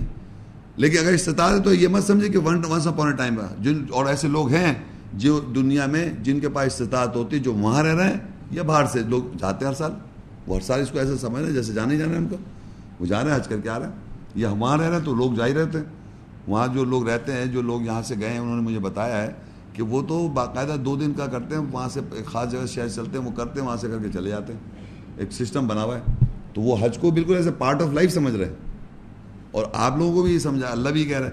تو اسی لیے وہ محترم مہینہ ان پہ اپلائی ہو جاتا ہے, اور وہ ان سارے رولز اینڈ ریگولیشن کو انہیں فالو کرنا پڑتا ہے. اب سورہ توبہ 9 اس کی 5 آیت, فَإِذَا انْسَلَخَ الْأَشْهُرُ الْحُرُمُ فَاقْتُلُوا الْمُشْرِكِينَ حَيْثُ وَجَدتُّمُوهُمْ وَخُذُوهُمْ وَاحْصُرُوهُمْ وَاقْعُدُوا لَهُمْ كُلَّ مَرْصَدٍ فَإِن تَابُوا وَأَقَامُوا الصَّلَاةَ وَآتُوا الزَّكَاةَ فَخَلُّوا سَبِيلَهُمْ إِنَّ اللَّهَ غَفُورٌ رَحِيمٌ. پھر جب وہ محترم مہینے ختم ہو جائیں, یعنی یہ 4 مہینے جو محترم تھے گزر گئے آپ کے, پھر مشرکوں کو قتل کرو جہاں تم انہیں پاؤ, اور انہیں پکڑو اور انہیں محصور کر لو, حصار باندھ لو ان کا, اور ان کے لیے ہر گات کی جگہ میں بیٹھے رہو. بس اگر وہ توبہ کر لیں اور صلاۃ قائم کریں اور زکوٰۃ دیں, بس ان کا راستہ خالی کر دو. بس بے شک اللہ بخشنے والا, رحم کرنے والا ہے. اب جو پابندیاں لگی ہوئی تھیں آپ پہ, کیونکہ آپ اس میں اپنی تزکیہ نفس کر رہے تھے, جب آپ پہ کہا تھا تم رفاسہ نہیں کرو یا لڑائی نہیں کرو یا بحث نہیں کرو, یہ سب آپ پہ پابندی, اور روزے رکھ رہے تھے, یا آپ جو وہاں جا کے کام کرنے حج پہ کر رہے تھے, وہاں سے مینا جا رہے ہیں, جو بھی حج کے. اب جب وہ مہینے 4 گزر گئے تو پھر کیا کرنا ہے آپ نے, پھر آپ مشرکوں سے لڑائی کریں. کیسے کریں؟ جس طرح آپ نے اپنے نفس سے لڑائی کری. یہ لڑائی فوراً ایک دم پستول اٹھانے کا آدمی عادت ہے کہ فوراً پستول اٹھا لیتا ہے. میں نے بھائی آپ نے اپنے آپ کو کیسے قتل کیا وہ بتائیے. جس طریقے سے آدمی اپنے آپ سے لڑائی کرتا ہے اس طریقے سے اس نے دوسرے کو سے لڑائی کرنی ہے. اپنے آپ سے کیسے لڑائی کرے گا؟ جو شیطان اس کو وسوسے ڈال رہا ہے اور اللہ کی آیت سے اس کو محکم آیت سے اس کو کاٹ رہا ہے. اس طریقے سے جو آنے لڑے, تو اللہ کہہ رہا ہے مشرکوں کے لیے تم ان سے لڑائی کرو جس طرح کہ تم, میں سمجھا جس طرح بتاؤ جس طرح آپ نے لڑائی کی. جب آپ کو لڑائی کرنے کا طریقہ پتہ ہے تو آپ دوسرے سے بھی لڑائی کریں گے. تو اسی طرح اللہ کہہ رہا ہے کہ وہ پھر لڑائی کرو ان سے مشرکوں جہاں تم انہیں پاؤ, اور ان کو پکڑو. فزیکل پکڑنے انہیں, مطلب بات چیت میں, اور گھیرا ڈال لو. بیٹھے رہے جہاں آیا ہوا ہے کوئی آدمی, آپ نے گھیرا ڈال کے بیٹھا, آگے چلو اس کو کچھ آیتیں سنائیں, گھیرا ڈال کے بیٹھے ہوئے. اکثر لوگ کہتے ہیں نا اسے باتوں میں گھیر لو, اپنا گروہ کا کوئی آدمی بنا لو. اسی طرح آپ نے اللہ کی آیت سے ہر وقت اس آدمی کو گھیرا رکھنا ہے, تاکہ وہ آدمی, یعنی کہ یہاں تک کہ اللہ خود کہہ رہا ہے انہیں محسور کر لو, ان کے لیے ہر گھات کی جگہ بیٹھو, بس اگر وہ توبہ کر لیں اور صلاۃ قائم کریں اور زکوٰۃ دیں بس ان کا راستہ خالی کر دو, تب انہیں آپ نے چھوڑا, ورنہ آپ پیچھے لگے ہوئے کسی طریقے سے اللہ کی راہ کی طرف آ جائے, کیونکہ وہ پیچھے لگے ہوئے کہ آپ پچھلے اپنے دین سے پھریں, وہ پچھلی آیت میں پڑھ چکے ہیں, وہ لڑائی کرتے رہیں گے یہاں تک کہ تم اپنے دین و فیصلے سے ہٹ جاؤ. ان کا بھی یہ مشن ہے, وہ اپنے مشن میں لگے پکے ہیں باقاعدہ. اس میں ہمیں 4 مہینے اللہ نے پابندی لگا دی کہ تم ان سے نہ کرو, لیکن جیسے 4 مہینے گزرے پھر ان کے پھر تم وہی کرو, کیونکہ وہ بھی لگے ہوئے آپ کے ساتھ. ان کی پوری کوشش ہے کہ تم ہٹ جاؤ راستے سے. آپ کی کوشش یہ ہونی چاہیے کہ آپ ان کو ہٹا کے چھوڑیں, کسی طرح ان کو ہدایت پہ لا کے چھوڑیں. وہ اللہ ہدایت دیتا ہے یہ الگ بات ہے, لیکن گھیرا ڈال کے بیٹھے رہے, احسار کرے رکھے ان کے ساتھ. تو یہ وائس ورسا ہے, کیونکہ وہ پوری کوشش میں لگے کہ تم اس سے ہٹ جاؤ. اس میں آپ کے جذبات کے ساتھ بھی کھیلا جائے گا. ہر قسم کی چیز کو استعمال کرتا ہے آدمی, کسی طرح آپ کو وہ نقصان پہنچا دے. فزیکل ہے, سائیکولوجیکل ہے, ایموشنل ہے. آپ کا بھی کام یہ کہ اس کو صبر کرتے رہو, یہ صبر ہے, وہ جہاد ہے, اور پھر اس کو کسی طریقے سے ہدایت پہ لانا ہے. آپ نے لا نہیں سکتے لیکن آپ لگے رہیں گے, کوشش میں لگے رہیں گے. تو یہ سمجھ لیں کہ کسی طرح بھی ان کو, تو اللہ بھی یہی کہہ رہا ہے پس جب وہ محترم مہینے ختم ہو جائیں پس لڑائی کرو, قتل کرو مشرکوں جہاں تم انہیں پاؤ, اور ان کو پکڑو اور ان کو محصور کر لو, حصارے میں لے لو, گھیر لو, اور ان کے لیے ہر گات کی جگہ میں بیٹھ, اسی مقصد سے بیٹھ رہو جس طرح کے وہ بیٹھے ہوئے. پس اگر وہ توبہ کر لیں اور صلاۃ قائم کریں اور زکوٰۃ دیں پس ان کا راستہ خالی کر دو, بے شک اللہ بخشنے والا رحم کرنے والا. سورہ توبہ 9 اس کی 37 آیت ہے. انما النسیء زیادۃ فی الکفر یضل به الذین کفروا یحلونہ عاما ویحرمونہ عاما لیواطئوا عدۃ ما حرم اللہ فیحلوا ما حرم اللہ زین لهم سوء اعمالهم واللہ لا یہدی القوم الکافرین. بے شک اس کو یعنی محترم مہینے کو ملتوی کرنا کفر میں زیادتی ہے, جن لوگوں نے کفر کیا اس کے ساتھ گمراہ ہوتے ہیں. اس یعنی بریکٹ میں محترم مہینے کو کسی سال کو وہ حلال کرتے ہیں اور اس کو محترم مہینے کو کسی سال میں محترم کر لیتے ہیں تاکہ وہ محترم مہینوں کی گنتی کو طے کر لیں. جو اللہ نے محترم کیا ہے اسی طرح وہ حلال کر لیتے ہیں اس کو جو اللہ نے محترم کیا. ان کے برے اعمال ان کے لیے خوشنما ہے اور اللہ کافر قوم کی ہدایت نہیں کرتا. اب اس مہینے میں اس ایک سال میں محترم مہینے تو معلوم ہے آپ کو, یہ لیکچر تو ہو گیا نا, محترم مہینے 4 ہیں, لیکن اس آیت میں اللہ کہہ رہا ہے جو کچھ لوگ ایسے ہیں بے شک اس کو محترم مہینے کو ملتوی کرنا کفر میں زیادتی ہے, جن لوگوں نے کفر کیا اس کے ساتھ گمراہ ہوتے ہیں. اس محترم مہینے کو کسی سال میں وہ حلال کر لیتے ہیں اور اس کو محترم مہینوں کسی سال میں محترم کر لیتے ہیں. اب آپ مجھے بتائیے یہ کیسے ہوگا؟ ایک سال میں 4 مہینے محترم ہیں, ایک سال میں 4 مہینے محترم ہیں, آپ کو معلوم ہے, پتہ چل گئے. اب وہ کیا کر رہے ہیں جو لوگ کفر کر رہے ہیں, کفر کیسے کر رہے ہیں؟ زیادتی کر رہے ہیں اور کفر کیا اس کے ساتھ گمراہ ہوتے ہیں. کیسے کر رہے ہیں؟ کون کیسے بتایا کیسے کر رہے ہیں وہ؟ جی کون سے مہینے مان نہیں رہے؟ وہ کون سے مہینے مان رہے ہیں؟ وہ جو میں نے بتایا تھا پہلا کون سا تھا؟ محرم, 7واں مہینہ تھا, ہاں, اور آخری حج کا ہے, تو وہاں اس کو مان لیا انہوں نے. تو حج پہ اگر گئے وہ آٹومیٹک کسی سال فرضی کسی سال وہ حج پہ چلے گئے, تو اس حج پہ جا کے ان کو تو وہ کرنا پڑے گا جو ان پہ وہ محترم ہو گئے, اس پہ وہ کنڈیشنز ان پہ لاگو ہو جائیں گے. تو وہ کیا ہو جائے گا, جو حلال حرام تھا, جو منع تھا, اس پابندی کو وہ کر لیتے ہیں. اور جس سال وہ نہیں گئے یہ سمجھتے ہوئے کہ یہ ہمارے مہینے 3 جو اس کو وہ جو مہینے 3 ہے یعنی محرم مہینہ, اس میں محترم مہینہ وہ سمجھا ہوا ہے, اور اس محترم مہینے کی عزت کرنے کی پیچھے کنڈیشن بھی بتا رہے ہیں. وہ کچھ اور چیز ہے نا جو بھی بتا رہے ہیں, میرا مطلب وہ سب کو معلوم ہے. یہاں جو ہم نے محترم مہینے پڑھے وہ ریلیٹڈ ہیں اللہ کے گھر سے, اللہ کے لیے حج, اللہ کے لیے رمضان, قرآن کا نزول, اس پہ پابندیاں, اس لیے محترم ہے وہ. یہ تو واقعہ جو بتا رہے ہیں وہ محرم کا جو تو میں نے بتا دیا, وہ پہلے ایکچولی کیا تھا سفر الاول, وہ محترم اس کا نام تو رکھ دیا آپ نے. تو یہ بھی اللہ تعالیٰ کہہ رہے ہیں جو ملتوی کر رہے ہیں, یعنی انہوں نے کیا کیا ہوا ہے کہ کسی جیسے ایک سال میں ایک آدمی جو کہ اس کا بلیور ہے کہ کہ پہلا مہینہ محرم اس کو امپورٹنس دے رہا ہے, رجب کو دے رہا ہے, اور 2 لاسٹ مہینے, وہ 2 تو محترم مہینوں میں صحیح کو دے رہا ہے, لیکن 2 کو الگ غلط دے رہا ہے. تو اس میں اس مہینے میں وہ اس 2 جو مہینے اس کے رمضان کے ہیں وہ انکانشیس رمضان میں روزے تو رکھ رہا ہے, اس میں وہ پابندی بھی پوری کر رہا ہے, لیکن کفر کب کرے گا؟ جب وہ لڑائی کرنے بیٹھ جائے گا. تو اس نے ایک طرح سے محترم چیز کو, حرام چیز کو حلال کر لیا. تو اس آیت میں دیکھیے غور سے یہی لکھا ہوا ہے کہ بے شک اس کو محترم مہینے کو ملتوی کرنا, یعنی اس کو ملتوی کرنا مطلب اس کو کیجولی لینا, اس کو سیریسلی لینا کفر میں زیادتی ہے. جن لوگوں نے کفر کیا اس کے ساتھ گمراہ ہوتے ہیں. اس محترم مہینے کو کسی سال میں تو وہ حلال کر لیتے ہیں. فرض کریے میں ایک محترم مہینے رمضان لے لوں, میں نے رمضان کے مہینے میں روزے نہیں رکھے اور جانتے بوجھتے نہیں رکھ رہا میں, تو میں نے اس کے جو حرام مہینے تھے اس میں مجھے کھانا نہیں تھا, میں نے کھا لیا کھانا. سمجھ میری بات؟ حلال ہو گیا وہ, جبکہ وہ حرام تھا مہینہ, محترم مہینہ تھا. محترم کا مطلب اس میں مجھے کھانا رمضان میں نہیں کھانا چاہیے, پھر اس کے اندر مجھے رفسا نہیں کرنا تھا رات, وہ ساری چیزیں میں نے کری تو وہ حلال کر لیا میں نے وہ مہینہ. محترم مہینہ جو رمضان کا مہینے کے اندر جو فاربیڈن چیزیں تھیں وہ سب میں نے اس کو لافل کر لیا, اور اس محترم مہینے کو کسی سال میں محترم کر لیا. اب اگلے سال آئے تو میں نے روزے رکھ لی سارے, محترم کر لیا کہ مجھے اب ساری پابندی اپنے پہ لگا لی میں نے. آپ میری بات سمجھ میں آ رہی ہے آپ لوگوں کو؟ محترم مہینے کی وجہ جو ہے وہ لوگوں سے کنیکٹڈ ہے, اور اس میں جو پابندی اس سے کنیکٹڈ ہے.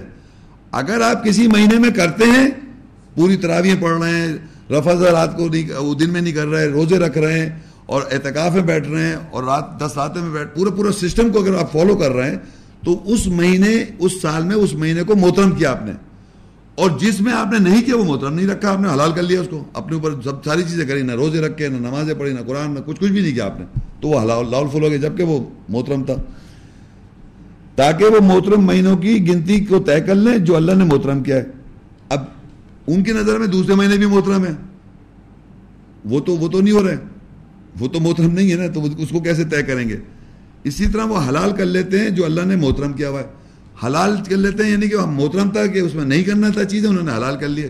جب بھی آپ یاد رکھیں محترم مہینے میں جو پابندی آپ پہ لاگو ہیں, حج پہ جائیں اور ساری جو پابندیاں آپ پہ لاگو ہیں محترم, اس کی وجہ سے آپ کو کہا گیا یہ نہیں کرو, یعنی رفث نہیں کرو, فلا فسوق ولا جدال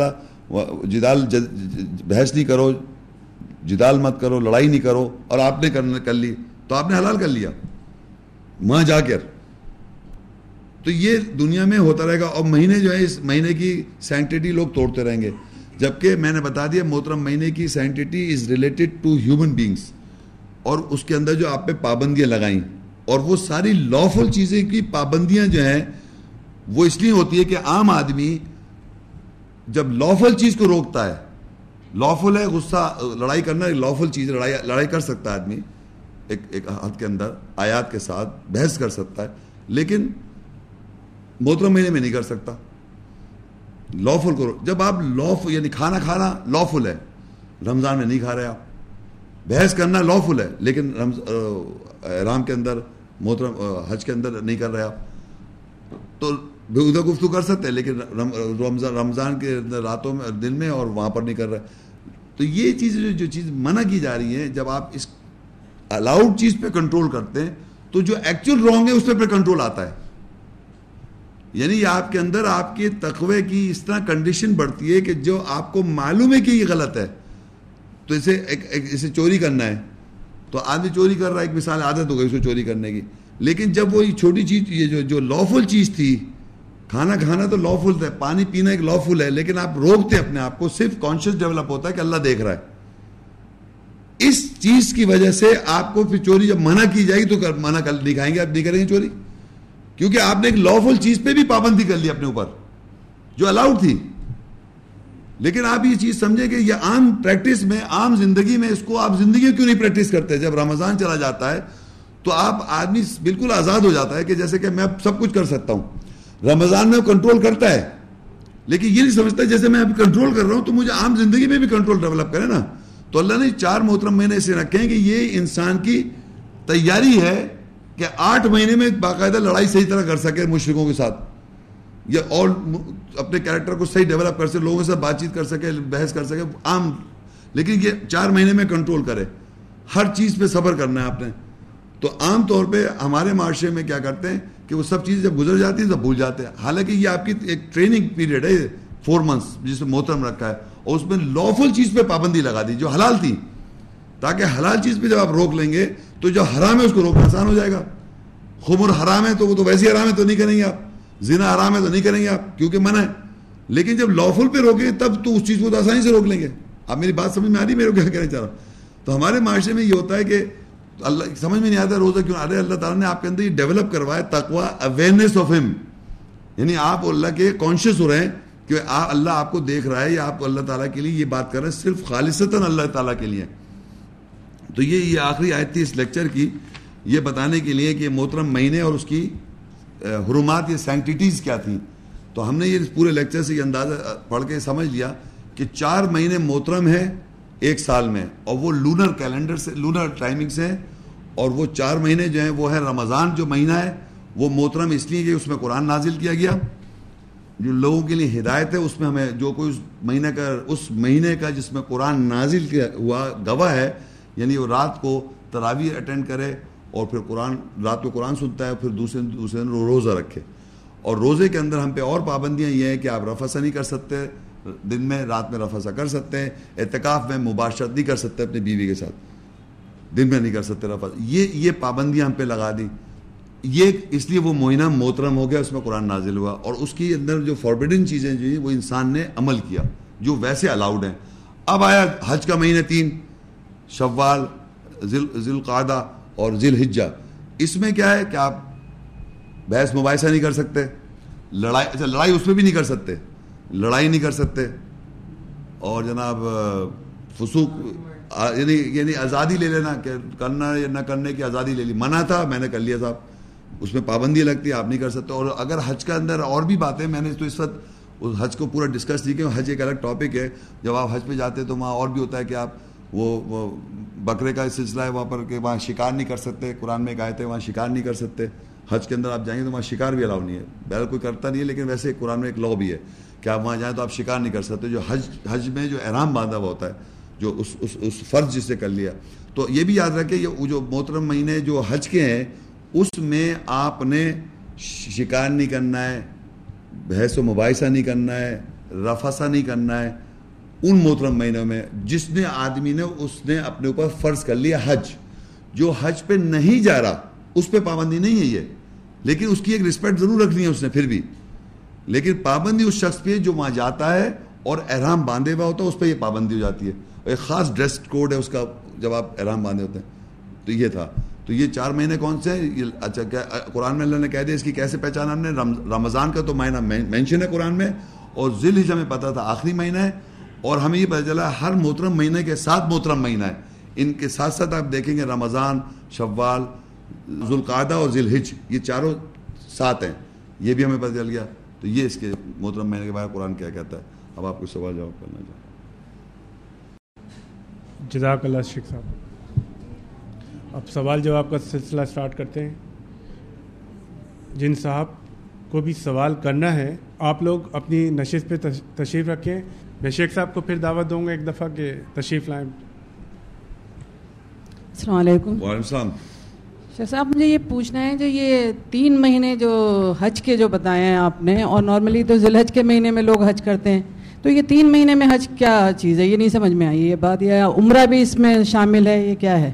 نہیں, یہ اصل میں یہ تینوں مہینے حج کے یوں کہلائے جاتے ہیں کیونکہ رمضان کے بعد پہلے کے زمانے میں اور آج بھی اگر آپ دیکھیں اتنے دنیا سے لوگ ٹریول کر رہے ہوتے ہیں تو وہ حج کے مہینے کاؤنٹ ہو رہے ہوتے ہیں.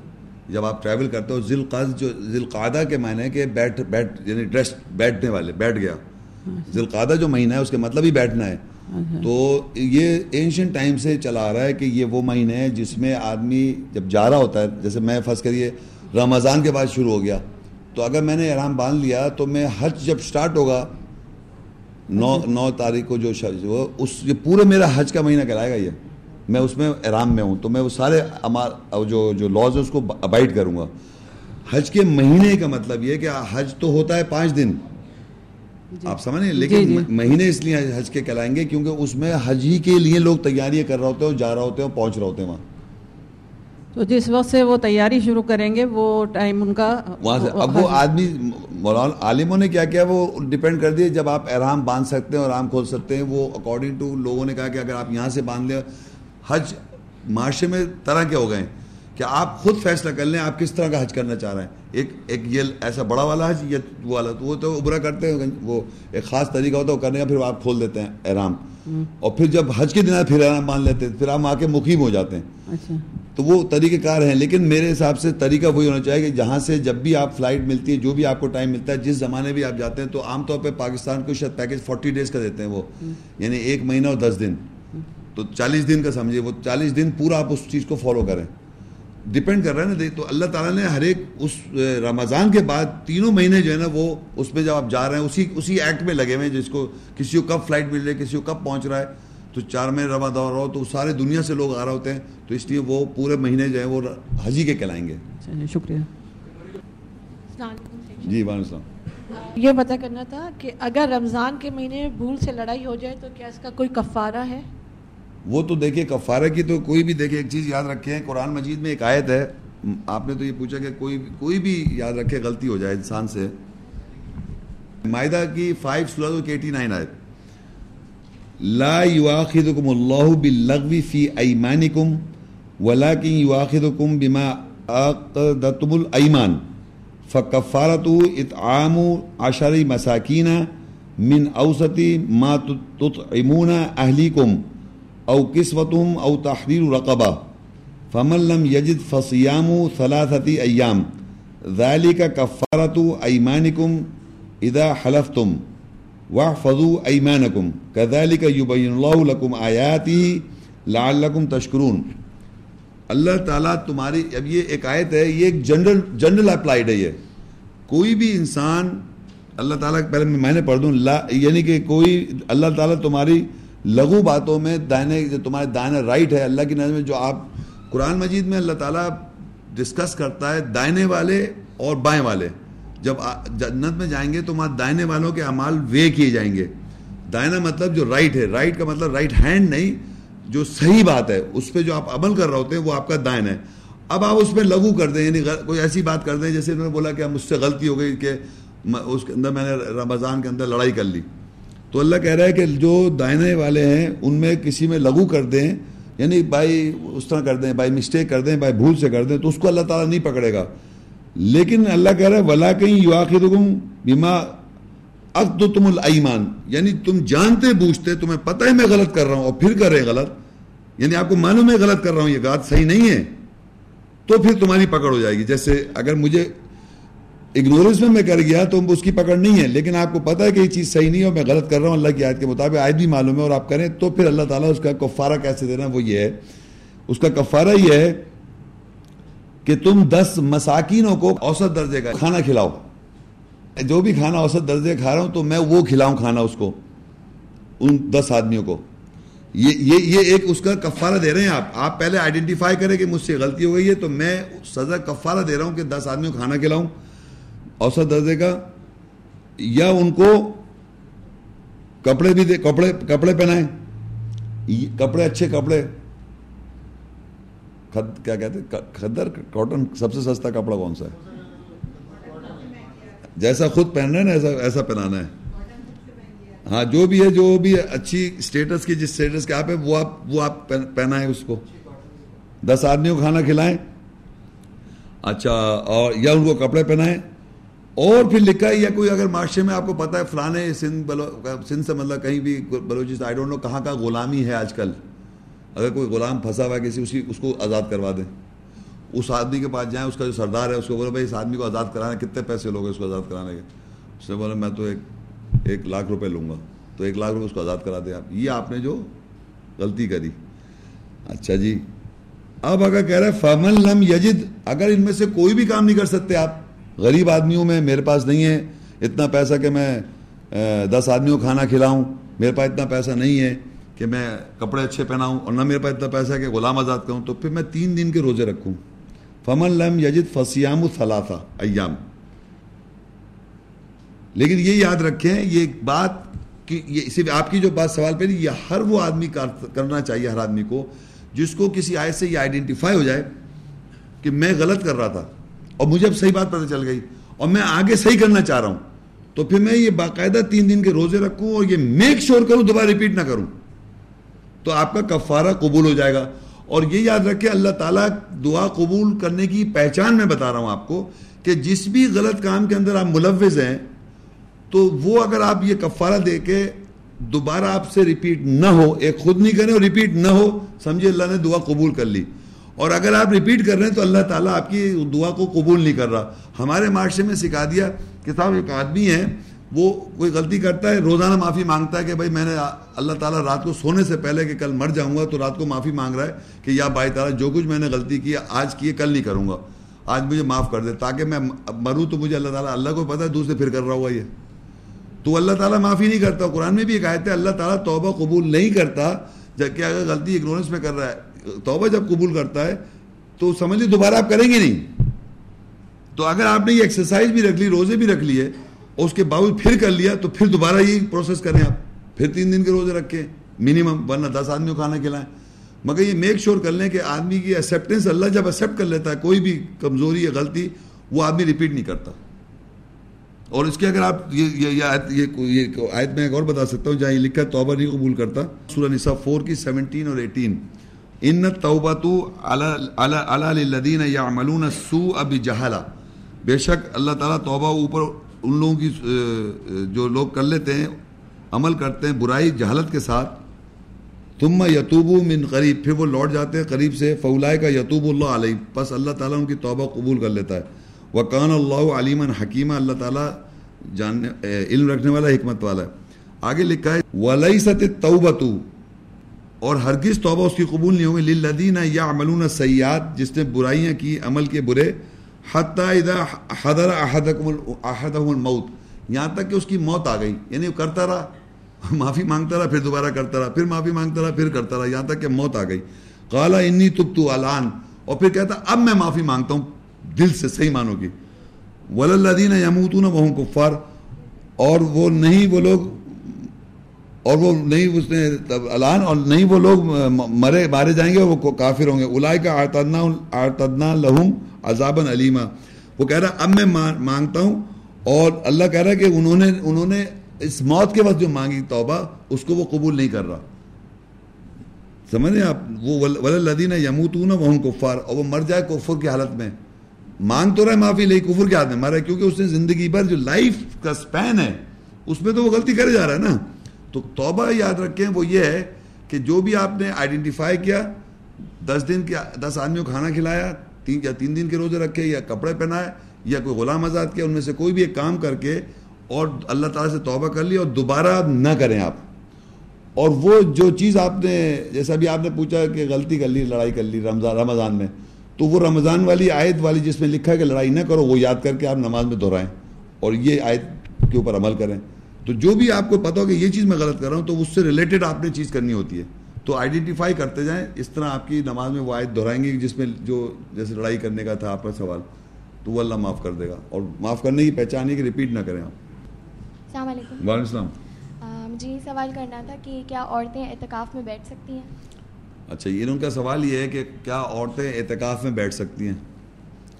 اگر اعتکاف میں بیٹھ جائیں تو وہ مرد کا, اللہ کہہ رہا ہے مردوں کو مباشرت نہیں کرو, وہ اعتکاف میں بیٹھ رہی ہیں. اصل میں قرآن مجید میں تو جمع کا سیکھا ہے, اور میں نے سچ کہیں دیکھا نہیں, مطلب مسجد حرام میں اگر بیٹھی ہو یا مسجد نبوی جو اللہ کا گھر ہے وہاں پر اصل میں ایسا اعتکاف ہوتا ہے کہ آپ کچھ عرصے کے لیے کچھ ٹائم, مسجد حرام کی اور مسجد نبوی کی میں بات کر رہا ہوں, وہاں کچھ عرصے کے لیے ٹائم پیریڈ دیا جاتا ہے کہ آپ یہاں مطلب 3 گھنٹے 4 گھنٹے مسجد میں ٹھہرا ہوا ہوں, یا دوپہر کو یا رات کو.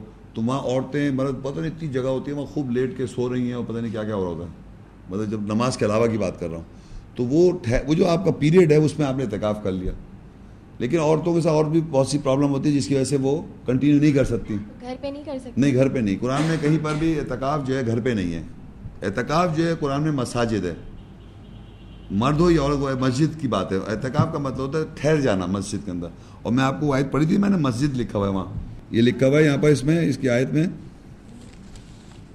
وَلَا تُبَاشِرُونَ وَأَنْتُمْ عَاكِفُونَ فِي الْمَسَاجِدِ, اور تم مباشرت نہ کرو جب تم عاکف ہو اعتکاف میں. کہاں پر؟ فی المسجد, مساجد میں. تو گھر میں نہیں ہو رہی ہے اعتکاف مساجد میں ہوتا ہے. اور دوسرا سوال یہ ہے کہ تراویح فرض ہے عورتوں پہ یا کنڈیشنل ہے؟ نہیں, عورتیں مرد میں کوئی تراویح میں کوئی فرق نہیں ہے. دیکھیے کچھ لوگ, میں نے عجیب بات ہے, تراویح اللہ تعالیٰ نے مرد اور دونوں کے لیے بنایا نا. اسی طرح حج میں تو عورتیں مرد جاتی ہیں, عمرہ کرتی ہیں عورت مرد جاتے ہیں, 7 چکر طواف کرتے ہیں عورت مرد کرتے ہیں نا, اور جناب صفا مروہ کرتے ہیں عورت مرد کرتے ہیں, وہاں سے پھر مینا جاتے ہیں عورت مرد جاتے ہیں, مزدلفہ جاتے ہیں عورت مرد جاتے ہیں, عرفات جاتے ہیں مرد عورت جاتے ہیں. ہر چیز کنکریاں تک مار رہی ہیں عورتیں مرد عورت, گنجی نہیں ہو رہی. اسی طرح تراویح نہیں پڑھ رہی. کیوں نہیں پڑھ رہی؟ بالکل پڑھنا ہے, جیسے مرد پڑھنا ہے ایسے عورتیں پڑھیں, سوائے ایک اسپیشل کنڈیشن عورتوں کی جس میں وہ چیز ایکسکلوڈیڈ ہے, صلاح. لیکن حج ایکسکلوڈ نہیں. حج میں یاد رکھیں, حج میں کیونکہ حج جو ایکچوئل حج ہے وہ ٹریولنگ ہے, مسجد حرام سے مینا, مینا سے مزدلفہ, مزدلفہ سے مینا سے عرفات, عرفات سے مزدلفہ, مزدلفہ سے پھر واپس مینا, اور پھر مینا سے مکہ. یہ ٹریولنگ جو ہے نا یہ کر سکتی ہے اس کنڈیشن میں بھی, تو اس کے لیے اسپیشل انجیکشن لگانے کی ضرورت نہیں ہے. حج جو بیسک ہے وہ یہ ہے. السلام علیکم. وعلیکم السلام. شیخ صاحب, یہ 2 کی 189 میں آپ نے بتایا تھا کہ اور وہ تجھ سے چاند کے بارے میں سوال کرتے ہیں, کہہ دے کہ وہ لوگوں کے کام کرنے کے لیے. تو میں کہتی ہم زندگی میں جو ہم کام کرتے ہیں وہ تو سورج کی کیلکولیشن سے کرتے ہیں, سورج, تو یہ کیا ہے, یہ بتا دیں. اچھا, نہیں, ہمارے معاشرے میں اصل میں جو ایکچوئل جو ٹائمنگز ہیں, جو کام کرنے تو نہیں, لے کر آپ کے مواقع وقت جو ہے وہ لونر کیلنڈر سے, لونر ٹائم سے, لونر ٹائم. آپ وہاں جائیں گے نا, وہی پھر مسجد رام مسجد نبی جائیں تو وہاں 2 ٹائم بنے ہوئے ہیں, وہاں 2 ٹائم گھڑیاں بھی لگی ہوئی ہیں, اور مسجد رام میں بھی لگی ہوئی ہے, مسجد نبی بھی لگی, گھڑیاں ان کے ٹائم الگ چل رہا ہوتا ہے. ایکچولی جو لونر ٹائم سٹارٹ ہوتا ہے وہ آفٹر سن سیٹ سٹارٹ ہوتا ہے, تو لونر ڈے کہلاتا ہے, مگر وہ سن کی سولر سے وہ رات کہلاتی ہے. عام سولر ڈے جو ہے وہ سولر ڈے جو کہلائے گا وہ کیا نام ہے, فجر کی نماز کے بعد دن شروع ہو گیا ہے نا. لیکن جو لونر ڈے ہے جس کو ہم کہتے ہیں 27ویں شب, یعنی جیسی مغرب ہوئی تو ان کا دن شروع ہو گیا, چاند کا جو دن شروع ہو جاتا ہے وہ ڈے کہلاتا ہے. تو یہ لوگوں کو پتہ نہیں ہے, وہاں پر جب جاتے ہیں تو کیونکہ ہم جو حج عمرے کر رہے ہیں, حج یا یہ کیا نام ہے, رمضان ہے یا حج ہے, یہ اس کے ٹائمنگز اس سے ہیں, تو اس کے ٹائمنگز الگ ہیں. تو وہاں پر دیکھیے مائگریشن جب مسجد رام سے لوگ جاتے ہیں, مسجد رام سے جاتے ہیں وہاں پر مینا میں, تو وہ صبح فجر کی نماز کے بعد شروع کرتے ہیں, حالانکہ وہ رات کو مغرب کے بعد شروع کر دیں, رات کو مغرب کے بعد وہ حج کے لیے روانہ ہو جائیں, اور اس کے لیے مینا کے لیے. لیکن عام طور پہ جو میجورٹی لوگ ہیں وہ دن کے روز فجر کی نماز کے بعد شروع کر رہے ہیں, کیونکہ وہ سمجھ رہے ہیں کہ سورج سے چل رہے ہیں. ہاں, لیکن قرآن کے حساب سے وہ رات کو جا سکتے ہیں. جیسے کہ ہم لوگ گئے تھے, میں بھی گیا تھا پچھلے سال, تو رات کو ہم لوگ گئے, ہمارا کیراوان جو تھا رات کو شروع ہو گیا, آفٹر مغرب عشاء کی نماز کی ہم نے صلات کی مسجد رام میں, اور ہم نے اپنے کیراوان موو کر دیا تھا. تو وہ اس لیے کہ ہمارا تو مغرب دن بدل گیا. سولر سسٹم سے کیا ہو رہا ہے, وہ رات کے 12 کے بعد بدل رہے ہیں, رات کے 12. اور جو لونر ٹائم جو ہے وہ جیسے ہی سن سیٹ ہوا لونر ڈے سٹارٹ ہو گیا. تو مغرب نماز جو ہے سولر کے حساب سے تو وہ 3rd نماز ہے, 4th فجر ظہر عصر مغرب 4th. لیکن ویسے لونر سے وہ 1st نماز ہو جائے گی. لیکن کیونکہ نمازیں جو ہم سولر سے لے رہے ہیں, لونر سے لیں گے, تو سولر سے نماز جو لیں گے وہ فجر پھیلی ہوگی. لیکن آپ کا سوال یہ ہے کہ کام کرنے کے تو نہیں, جتنے اوقات ہم یہ سمجھے, جتنے بھی اوقات ہیں اللہ تعالیٰ نے بنایا, سال جو بنایا قرآن مجید نے اندر جو سال بنایا وہ لونر کا بنایا. اور ہمارے یہاں اس کو دیکھیں سولر کے اندر کوئی غلطی بھی ہے, کچھ وہ 28واں ہو جاتا ہے ایک مہینہ, جس کو بیلنس کرنا پڑتا ہے اس کو, تو زیادہ ایکوریٹ جو ہے وہ لونر, لیپ ایئر آ جاتا ہے, پھر لونر جو ہے وہ زیادہ ایکوریٹ ہے, اور اللہ تعالیٰ نے اسی کو بنایا, اسی میں محترم مہینے بنایا. لیکن میں تو کہہ رہا ہوں دونوں مہینے جو ہیں وہ اکارڈنگ ٹو سچویشن وہ آپ کر سکتے ہیں. ویسے دیکھا جائے تو میری ایک سال میں کتنے دن کا فرق پڑ جاتا ہے, نہیں سوری, ایک سال میں 10 دن کا پڑتا ہے نا. تو اگر آدمی 40 سال کا ہو, اس کی کیا ہو گئی, 41 سال کا ہو گیا نا. تو آپ سمجھ لیں جتنے لوگ یہاں بیٹھے ہوئے ہیں لونر حساب سے 1-2 سال بڑھے, لونر جو ہے وہ زیادہ ہوتا ہے. تو قرآن مجید میں ایک عجیب سی بات ہے, ایک آیت ہے سورہ کہف کے اندر, اس میں اللہ تعالیٰ بتاتا ہے کہ سورہ کہف کے جو لوگ تھے وہ 300 سال رہے تھے پلس 9 ایئرس, باقاعدہ سے لے کر 300 سال مزید 9. تو اب اگر آپ اس کو سمجھے 300 سال تو وہ سولر کے ہو جائیں گے, اور اگر آپ اس کو لونر سمجھیں گے تو وہ 309 سال ہو جائیں گے. ہاں, تو آپ کا جو سوال ہے بہر یہ سوال میں بتایا جو ہمیں یہ سمجھنا چاہیے کہ زیادہ ایکوریٹ ٹائم جو اللہ نے بتایا وہ ہم کو لونر بتایا.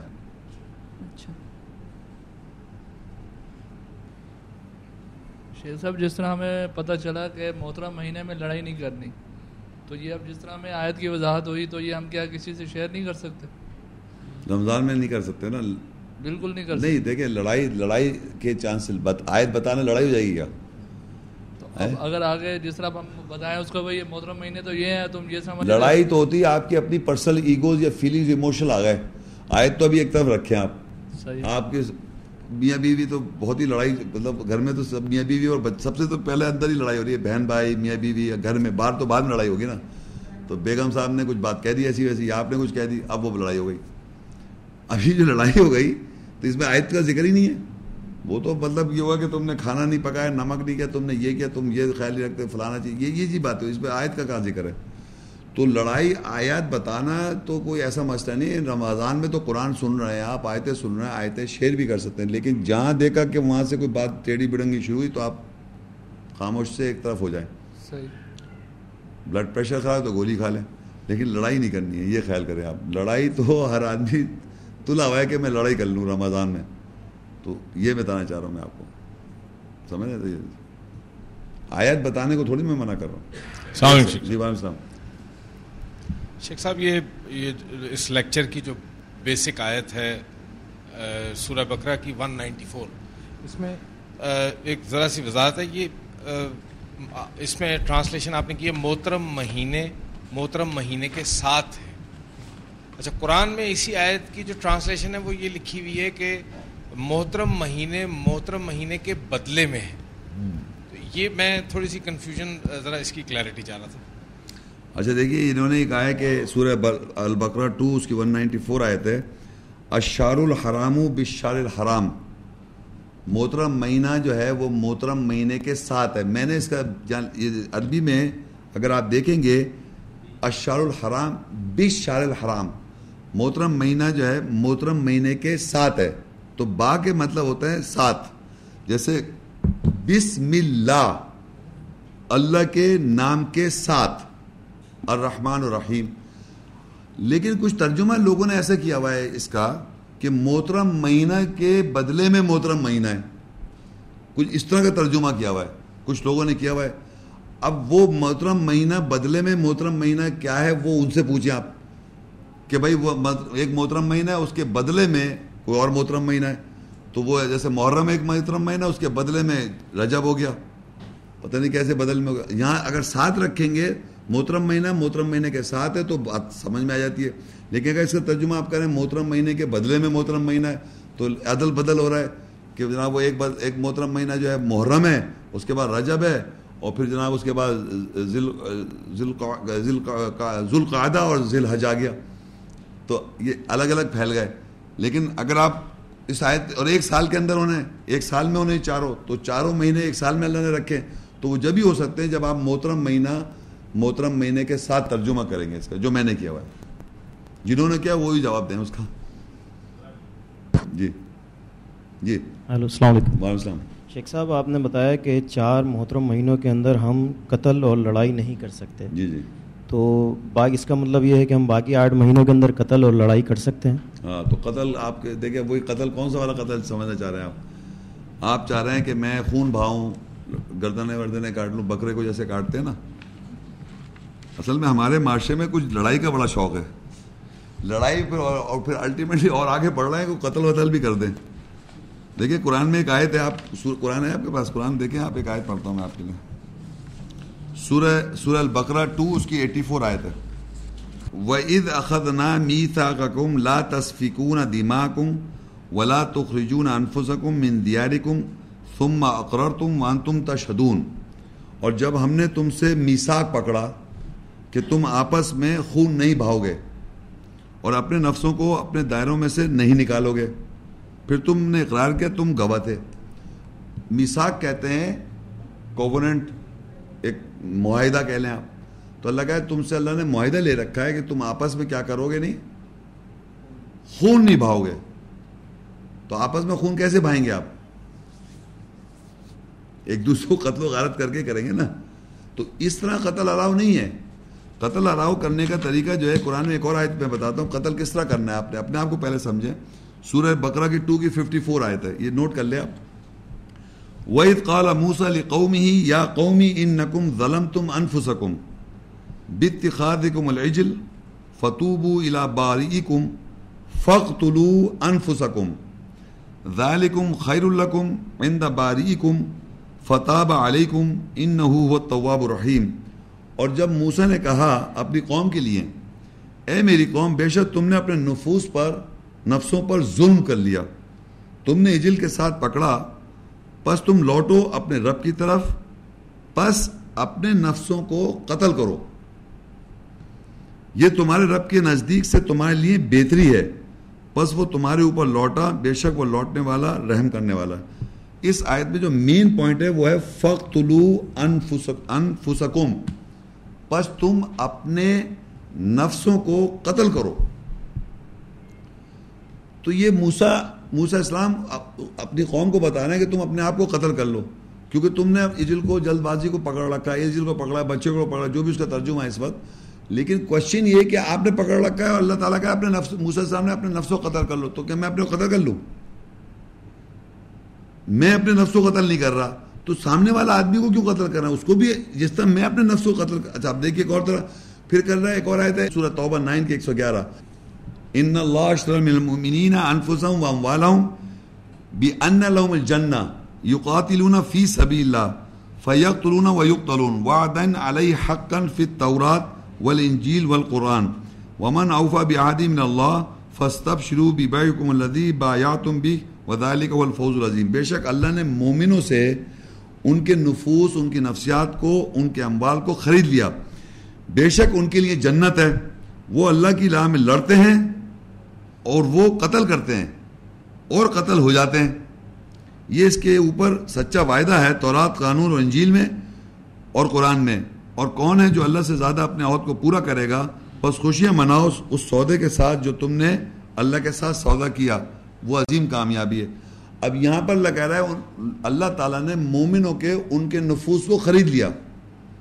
نفسیات میری یہ ہے کہ میری خواہشات, میری نفس خواہشات ہے, میری اپنی فیلنگز ہیں, اپنی ایموشنز ہیں, اپنی میری لائکنگ ہے اور ڈس لائکنگ ہے نا میری ایک. لیکن میں کب بکوں گا؟ جب اللہ تعالیٰ مجھے خرید لے گا, جب میں وہی کروں گا جو اللہ چاہے گا.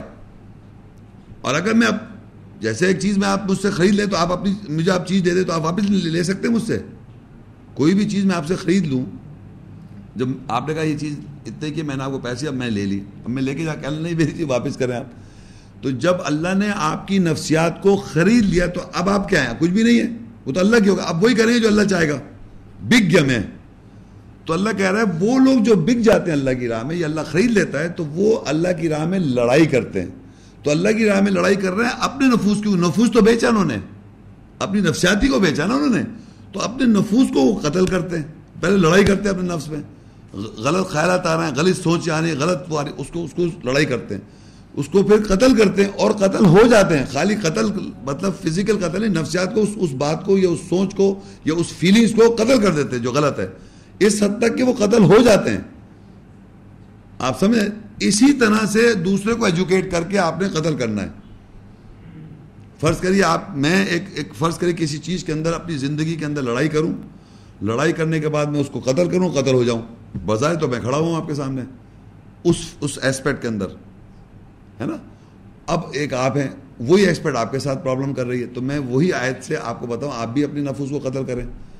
تو یہ طریقہ کار جس طرح میں نے آپ کو بتا کے, تو آپ اگر میرے بتائے ہوئے کے بعد آیت سے اپنے خلاف لڑائی کریں گے تو آپ قتل کریں گے اپنے نفس کو, اسی طرح جیسے میں نے قتل کیا. یہ ہے طریقہ قتل کرنا دوسرے کو, سمجھ رہے ہیں؟ اس طرح قتل نہیں کہ میں نے خون بہا دیا اس کا. تو جو لوگ اس طرح قتل کر رہے ہیں وہ غلط ہے. وہ پہلے اگر قتل کرنے نکلے ہی ہیں تو پہلے اپنے خود قتل کر لیں. آپ سمجھیں نا اس بات کو. اگر ایسا ہی ہے کہ قتل کرنا بہت ضروری ہے تو آپ اپنے کو قتل کر لیں آدمی. جی سر, یہ لیلۃ القدر کے بارے میں کچھ فرمائیں کہ وہ نازل ہوا لیلۃ القدر میں وہ کیا ہے؟ کیونکہ لوگ تو ڈھونڈتے پھر رہے ہیں, کوئی 27ویں شب کہہ رہا ہے, پھر وہ ایک رات 1000 مہینوں کی عبادات سے بہتر ہے, مطلب مشہور ہے معاشرے میں بڑی باتیں. پہلے تو آپ لکھ لیں آیتیں, میں بتاتا ہوں. سورہ 97 سورت ہے, اس کی 1 to 5, پھر 89 ہے 1 to 4. سورہ 97 جو ہے وہ قدر ہے, قدر سورت ہے 97 سورت, اس کی 1 to 5. پھر سورہ فجر ہے 89 سورت ہے 1 to 4. پھر دخان ہے 44 سورت 1 to 5. اچھا, یہ 3 آیتیں ہیں جو کہ ایک دوسرے سے لنک اپ ہیں. تو پہلے تو آپ کھولیں سب سے پہلے 44 سورت. سورہ جو ہے یہ سورہ دخان ہے, 44 سورت ہے, اس کی 1 to 4 پڑھنی ہے. 1 تو حامیم ہے, اور آگے لکھا ہے نمبر 2 میں والکتاب المبین انا انزلناہ فی لیلۃ مبارکۃ انا کنا منذرین. والکتاب مبین, کتاب جو واضح ہے, بے شک ہم نے اس کو نازل کیا. لیل کہتے ہیں رات میں, مبارک رات میں اس کو نازل کیا. انا کنا منذرین, بے شک ہم خبردار کرنے والے ہیں. فیہا یفرق کل امر حکیم, اس رات میں ہم فرق کرتے ہیں ہر امر کو جو حکمت والا ہے. اب اس آیت میں مطلب اس 2-3 آیت میں اس میں پتہ چل رہا ہے کہ ہم مبارک رات میں کتاب کو نازل کر رہے ہیں. مبارک رات میں کتاب کو نزول کیا جا رہا ہے. انا انزلناہ فی لیلۃ مبارکۃ, مبارک رات میں ہم نے اس کو نازل کیا. ایک آیت پتہ چل گئی. اب میں اس کو واپس اس کو کھلا رکھیے گا. سورہ 97 سورت ہے, اس کی 1 to 5. اچھا, اب ہے یہاں پر لکھا ہے انا انزلناہ فی لیلۃ القدر. ماتا انا انزلناہ فی لیلۃ المبارکۃ, بے شک ہم نے نازل کیا اس کو مبارک رات میں کتاب کو. یہاں لکھتا ہے انا انزلناہ فی لیلۃ القدر, مبارک رات بھی ہے وہ, اور یہاں لکھ رہا ہے اللہ تعالیٰ وہ قدر والی رات ہے, قدر والی رات. وما ادراک ما لیلۃ القدر, اور تم کیا جانو کہ لیلۃ القدر کیا ہے, یعنی وہ رات جو قدر والی رات کیا ہے. وہاں تو اللہ نے کہا مبارک رات میں نازل کر دیا کتاب کو, مبین واضح کتاب کو ہم نے, یعنی ایسی رات میں جو کہ مبارک رات ہے اس میں ہم نے نازل کیا کتاب کو. یہاں اللہ کہہ رہا ہے کہ بے شک ہم نے نازل کیا قدر والی رات میں, قدر والی رات میں, تقدیر والی رات میں, مقدر والی رات میں. اور پھر کہتا ہے کہ تم کیا جانو وہ رات کیا ہے, مقدر والی رات. لیلۃ القدر, مقدر والی رات, خیر من الف شہر, وہ بہتر ہے 1000 مہینوں سے. وہ رات جو ہے وہ بہتر ہے 1000 مہینوں سے. اس کے کتنے سال بن جائیں گے؟ 83 ایئرز اپروکسیمیٹ بن جائیں گے.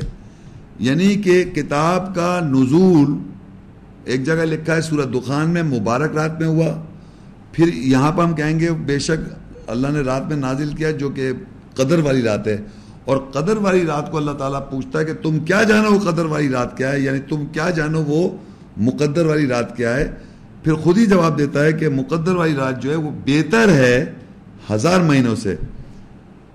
اور آگے لکھا ہے تنزل الملائکہ, نازل ہوتے ہیں فرشتے, والروح, اور روح نازل ہوتی ہے, فیہا, اس رات میں, بِإِذْنِ رَبِّ مِنْ كُلِّ امر, اس کی اپنے رب کی اجازت سے ہر امر سے. تو اب یہ ہوا کہ اس رات کو 2 باتیں پتہ چل رہی ہیں. ایک تو یہ پتہ چل رہی ہے کہ وہ 1000 مہینوں سے بہتر ہے, اور دوسری بات یہ اس رات میں ہو کیا رہا ہے, فرشتے نازل ہو رہے ہیں اور روح نازل ہو رہی ہے. فرشتے نازل ہو رہے ہیں اور روح نازل ہو رہی ہے. اور روح کیا ہے؟ اس کتاب کی آیاتی سینس, ایسنس. یہ جو راتیں ہیں جس کا 10 رات کا, میں ایک بار اس کو بھی بتاتا ہوں, 10 راتوں کو میں اور بتا دوں آپ کو. جو دوسری آیت میں نے بتائی تھی سورت نمبر, وہ تھا 89 سورت. اس کی ہے سورہ فجر. یہ اس کی پہلی آیت ہے والفجر, بس والفجر, ولیال عشر. والفجر, قسم ہے فجر کی, وَلَيَالٍ عَشْرٍ اور قسم ہے 10 راتوں کی. قرآن میں 10 راتیں آئی ہوئی ہیں, 10 راتوں کی قسم ہے. وَالشَّفْعِ وَالْوَتْرِ اور قسم ہے ایون اینڈ آڈ دونوں کو کہہ رہا ہے, ایون ہو یا آڈ ہو, ایون اینڈ آڈ, تاک اور جف. وَاللَّيْلِ اِذَا يَسْرٍ اور وہ رات جب گزر جاتی ہے, آسان ہو جاتی ہے. یہ یہاں پر آ گیا. اب یہ 3-4 میں نے آپ کو آیتیں ریفرنس نہیں بتایا کہ اب میں آپ کو بتاتا ہوں کہ ہو کیا رہا ہے. کتاب کو نزول ہو رہا ہے مبارک رات میں, وہ دخان میں پڑھا تھا ہم نے, لیلۃ القدر کے اندر پڑھا ہم نے, اس والی قدر والی صورت میں پڑھا. وہ کہہ رہا ہے کہ ہم نے اس کو نازل کیا مقدر والی رات میں, اور مقدر والی رات جو ہے وہ 1000 مہینوں سے بہتر ہے. بہتر کیوں ہے؟ کیونکہ اس میں فرشتے اور روح نازل ہوتی ہے, اس کتاب کی روح. کتاب میں آپ کے ہاتھ میں دے دوں, کیا کچھ سمجھ میں نہیں آ رہا؟ جب کتاب کی آیات کی آپ جو سنتے ہیں, جب آیت کی ہمیں سینس پتہ چلتی ہے, آیات کی سینس, ایسنس, اس کو کہتے ہیں روح. روح کے عربی میں روح کے معنی اردو لینگویج میں یا اردو میں بھی روح ہے. اس کی روح کو سمجھیں, آپ اس آیات کی روح کو سمجھیں, اس آیت کی بات سمجھیں, اس کی ایسنس کیا ہے. تو اللہ تعالیٰ اس رات کو یعنی مقدر والی رات کو یا مبارک رات کو کتاب نازل کرتا ہے, اور فرشتے لاتے ہیں اس کی روح کو, سینس کو نیچے. اور جس کو وہ سینس مل جائے کسی بھی آیت کی, پوری کتاب کی بات نہیں, کسی بھی کتاب کی کسی کو کتاب کی سینس پتہ چل جائے, وہ 1000 مہینوں سے بہتر ہے کہ ایک آدمی 1000 مہینوں تک بیٹھا سر پھوڑتا رہا, اس کو سمجھ میں نہیں آیا. لیکن ان 10 راتوں میں اس کو وہ سینس مل سکتی ہے, جو کہ 1000 مہینوں سے بہتر ہے. اور 10 راتوں میں زیادہ چانس ہے, جس میں اللہ نے کہا کہ وہ جف بھی ہو سکتی ہے اور تاک بھی ہو سکتی ہے, اور رات گزر جاتی ہے. تو اس لیے کہا جاتا ہے کہ یہ آخری 10 راتوں پہ آپ اعتکاف کرتے ہیں لوگ, کیونکہ اس کے لیے ضروری ہوتا ہے کسی بھی کتاب کو یا کسی بھی بات کو پڑھنے کے لیے آپ کو فل کنسنٹریشن چاہیے. عام پڑھائی کو لے لیں آپ, ساری چیزوں سے کٹ آف ہو کے آپ پڑھتے ہیں, امتحان ہو رہا ہے, امتحان کسی چیز کا دے رہا ہوتا ہے آدمی, تو مختلف چیزیں اس کے ارد گرد جو ہوتی ہیں اس کو آہستہ آہستہ کٹ آف کر رہا ہوتا ہے کہ مجھے پڑھنا ہے, مجھے یہ کرنا ہے, مجھے وہ کرنا ہے. اسی لیے رمضان کا مہینہ ہوتا ہے, قرآن کا نزول ہو رہا ہے. ہم پڑھ چکے ہیں سورہ مزمل کے اندر, پڑھا تو نہیں, میں نے بتایا نہیں, میرے مزمل جو ہے وہ 20 اس کی صورت ہے, اس کی 73 صورت کی مزمل کی 20 آیت ہے. اس میں اللہ تعالیٰ کہہ رہا ہے کہ آپ قرآن پڑھیں. اب کیا ہوا کہ جب آپ نے قرآن سنا تراویحوں میں, یا آپ نے ان راتوں کو بیٹھ کے غور کیا, تو جب بھی کسی آیت کی سینس آپ کو واضح ہوئی تو 1000 مہینوں سے بہتر ہے. 83 ایئرز چاہیے آپ کو سر ماننے کے لیے, ایک روح سمجھنے کے لیے آیت کی. لیکن اللہ تعالیٰ ان راتوں میں آپ کو سینس دے دیتا ہے اگر آدمی سنسیئرلی اس کے لیے تقدو کرے. تو یہ جو ہے, یہ بتانے کا مقصد یہ ہے کہ مبارک رات میں اس کو نازل کیا اللہ تعالیٰ نے, مقدر والی رات میں نازل کیا, اور کہا کہ تم کیا جانو مقدر رات کیا ہے. مقدر والی رات یہ ہے کہ وہ 1000 مہینوں سے بہتر ہے, اور فرشتے اور روح نازل ہوتے ہیں, یعنی فرشتے جو ہیں اس آیاتوں کی سینس کو لے کے نازل ہوتے ہیں, اور جو سینس مل جائے وہ ایسا ہے کہ 1000 مہینوں سے بہتر ہے اس کے لیے. یہ اس کی ایسنس ہے, اور آخری 10 راتوں میں اس کا ذکر ہے. یہ ایک سوال ہے برادر, آپ مائک لے لیں, برادر ٹورانٹو سے جو ہیں, آپ مائک لے لیں, اپنا سوال پوچھ لیں. شکریہ. السلام علیکم شیخ صاحب, میرا نام اسحاق ہے. مجھ سے آپ سے یہ سوال پوچھنا ہے کہ جو لڑائی اللہ تعالیٰ منع کر رہے ہیں رمضان میں نہیں کرنی ہے, پورے 4 مہینوں تک نہیں کرنی ہے, یا آرگیومنٹ میں اس میں مجھے یہ سمجھ میں آئی ہے کہ اس میں آپ آرگیو بھی نہیں کر سکتے, تو یہ پورے 4 مہینے تک آرگیو نہیں کرنا. اس کے بعد ایک دوسرا سوال بھی ہے. شکریہ. لڑائی جو ہے بیسیکلی یہ 4 مہینے تک آپ اس کو کوشش کریں, لڑائی نہ لڑیں آپ. خالی آرگیومنٹ نہیں ہے, ایسا میں لڑائی تو آرگیومنٹ سے سٹارٹ ہو کے آگے تک بڑھ جاتی ہے. تو یہ جو ہے, یہ لڑائی کا صرف قانون جو ہے, جس کو میں نے کہا تھا حرمت کے تعلق ہے. رمضان کے اندر جو باتیں اللہ تعالیٰ بیان کر رہا ہے, جیسے روزے ہیں وہ آپ نے حج میں نہیں رکھنے, ایک بات ہے. لیکن ایک اور کنڈیشن میں حج کے اندر رکھنے کے, کوئی اور کنڈیشن قرآن میں وہاں لکھا ہوا ہے کہ اگر تم سے اگر تمہارے پاس وہ نہ ہو تو 10 روزے رکھ دو, وہ ایک الگ سلسلہ ہے. لیکن جس طرح ہم روزے یہاں رکھ رہے ہیں وہاں روزے نہیں رکھ رہے ہیں. یہاں رفع رات کو بیوی کے ساتھ کر رہے ہیں, وہاں نہیں کر رہے, وہاں بحث و مباحث. لیکن لڑائی ایک ایسی چیز ہے جو چاروں میں کانسٹنٹ ہے. وہ آپ تعلق میں محترم مہینہ ایک محترم مہینے کے ساتھ ہے, اس کے حرمات حرم کے جو مہینے وہ ایک دوسرے سے اس کا وہ ہے تعلق, تو وہ آپ کو ہر مہینے میں اس کا خیال رکھنا ہے. تو حرمت کے مہینوں کے اندر آپ نے لڑائی نہیں کرنی all the 4 months. باقی چیزوں میں تھوڑی ویریشنز ہیں. سوال یہ ہے کہ جیسے رمضان ہے اور عید ہے, اس کا تعلق بھی چاند سے ہے. تو جیسے اگر آپ کو چاند نہیں دکھتا ہے, یوزلی اسی وجہ سے یہاں کینیڈا میں بھی 2 عیدیں ہوتی ہیں, ایک دن ایک ہوتی ہے اور اس کے نیکسٹ ڈے دوسری ہوتی ہے. تو اس سلسلے میں ہم کیلنڈر سے مدد لے سکتے ہیں, جیسے انہوں نے کیلنڈر بنائے ہوئے ہیں, جیسے یہاں پہ چینلز ہیں وہ بتاتے ہیں کہ چاند اب نکلے گا اس دن اس ٹائم پہ نکلے گا, تو ہم اس سے مدد لے سکتے ہیں عید کرنے میں یا روزے رکھنے میں. شکریہ. اصل میں جو کیلنڈر ہے, کیلنڈر میں تو ایک آپ کو ڈیٹ دے دی جاتی ہے کہ اس دن چاند جو ہے وہ ویزیبل ہو جائے گا.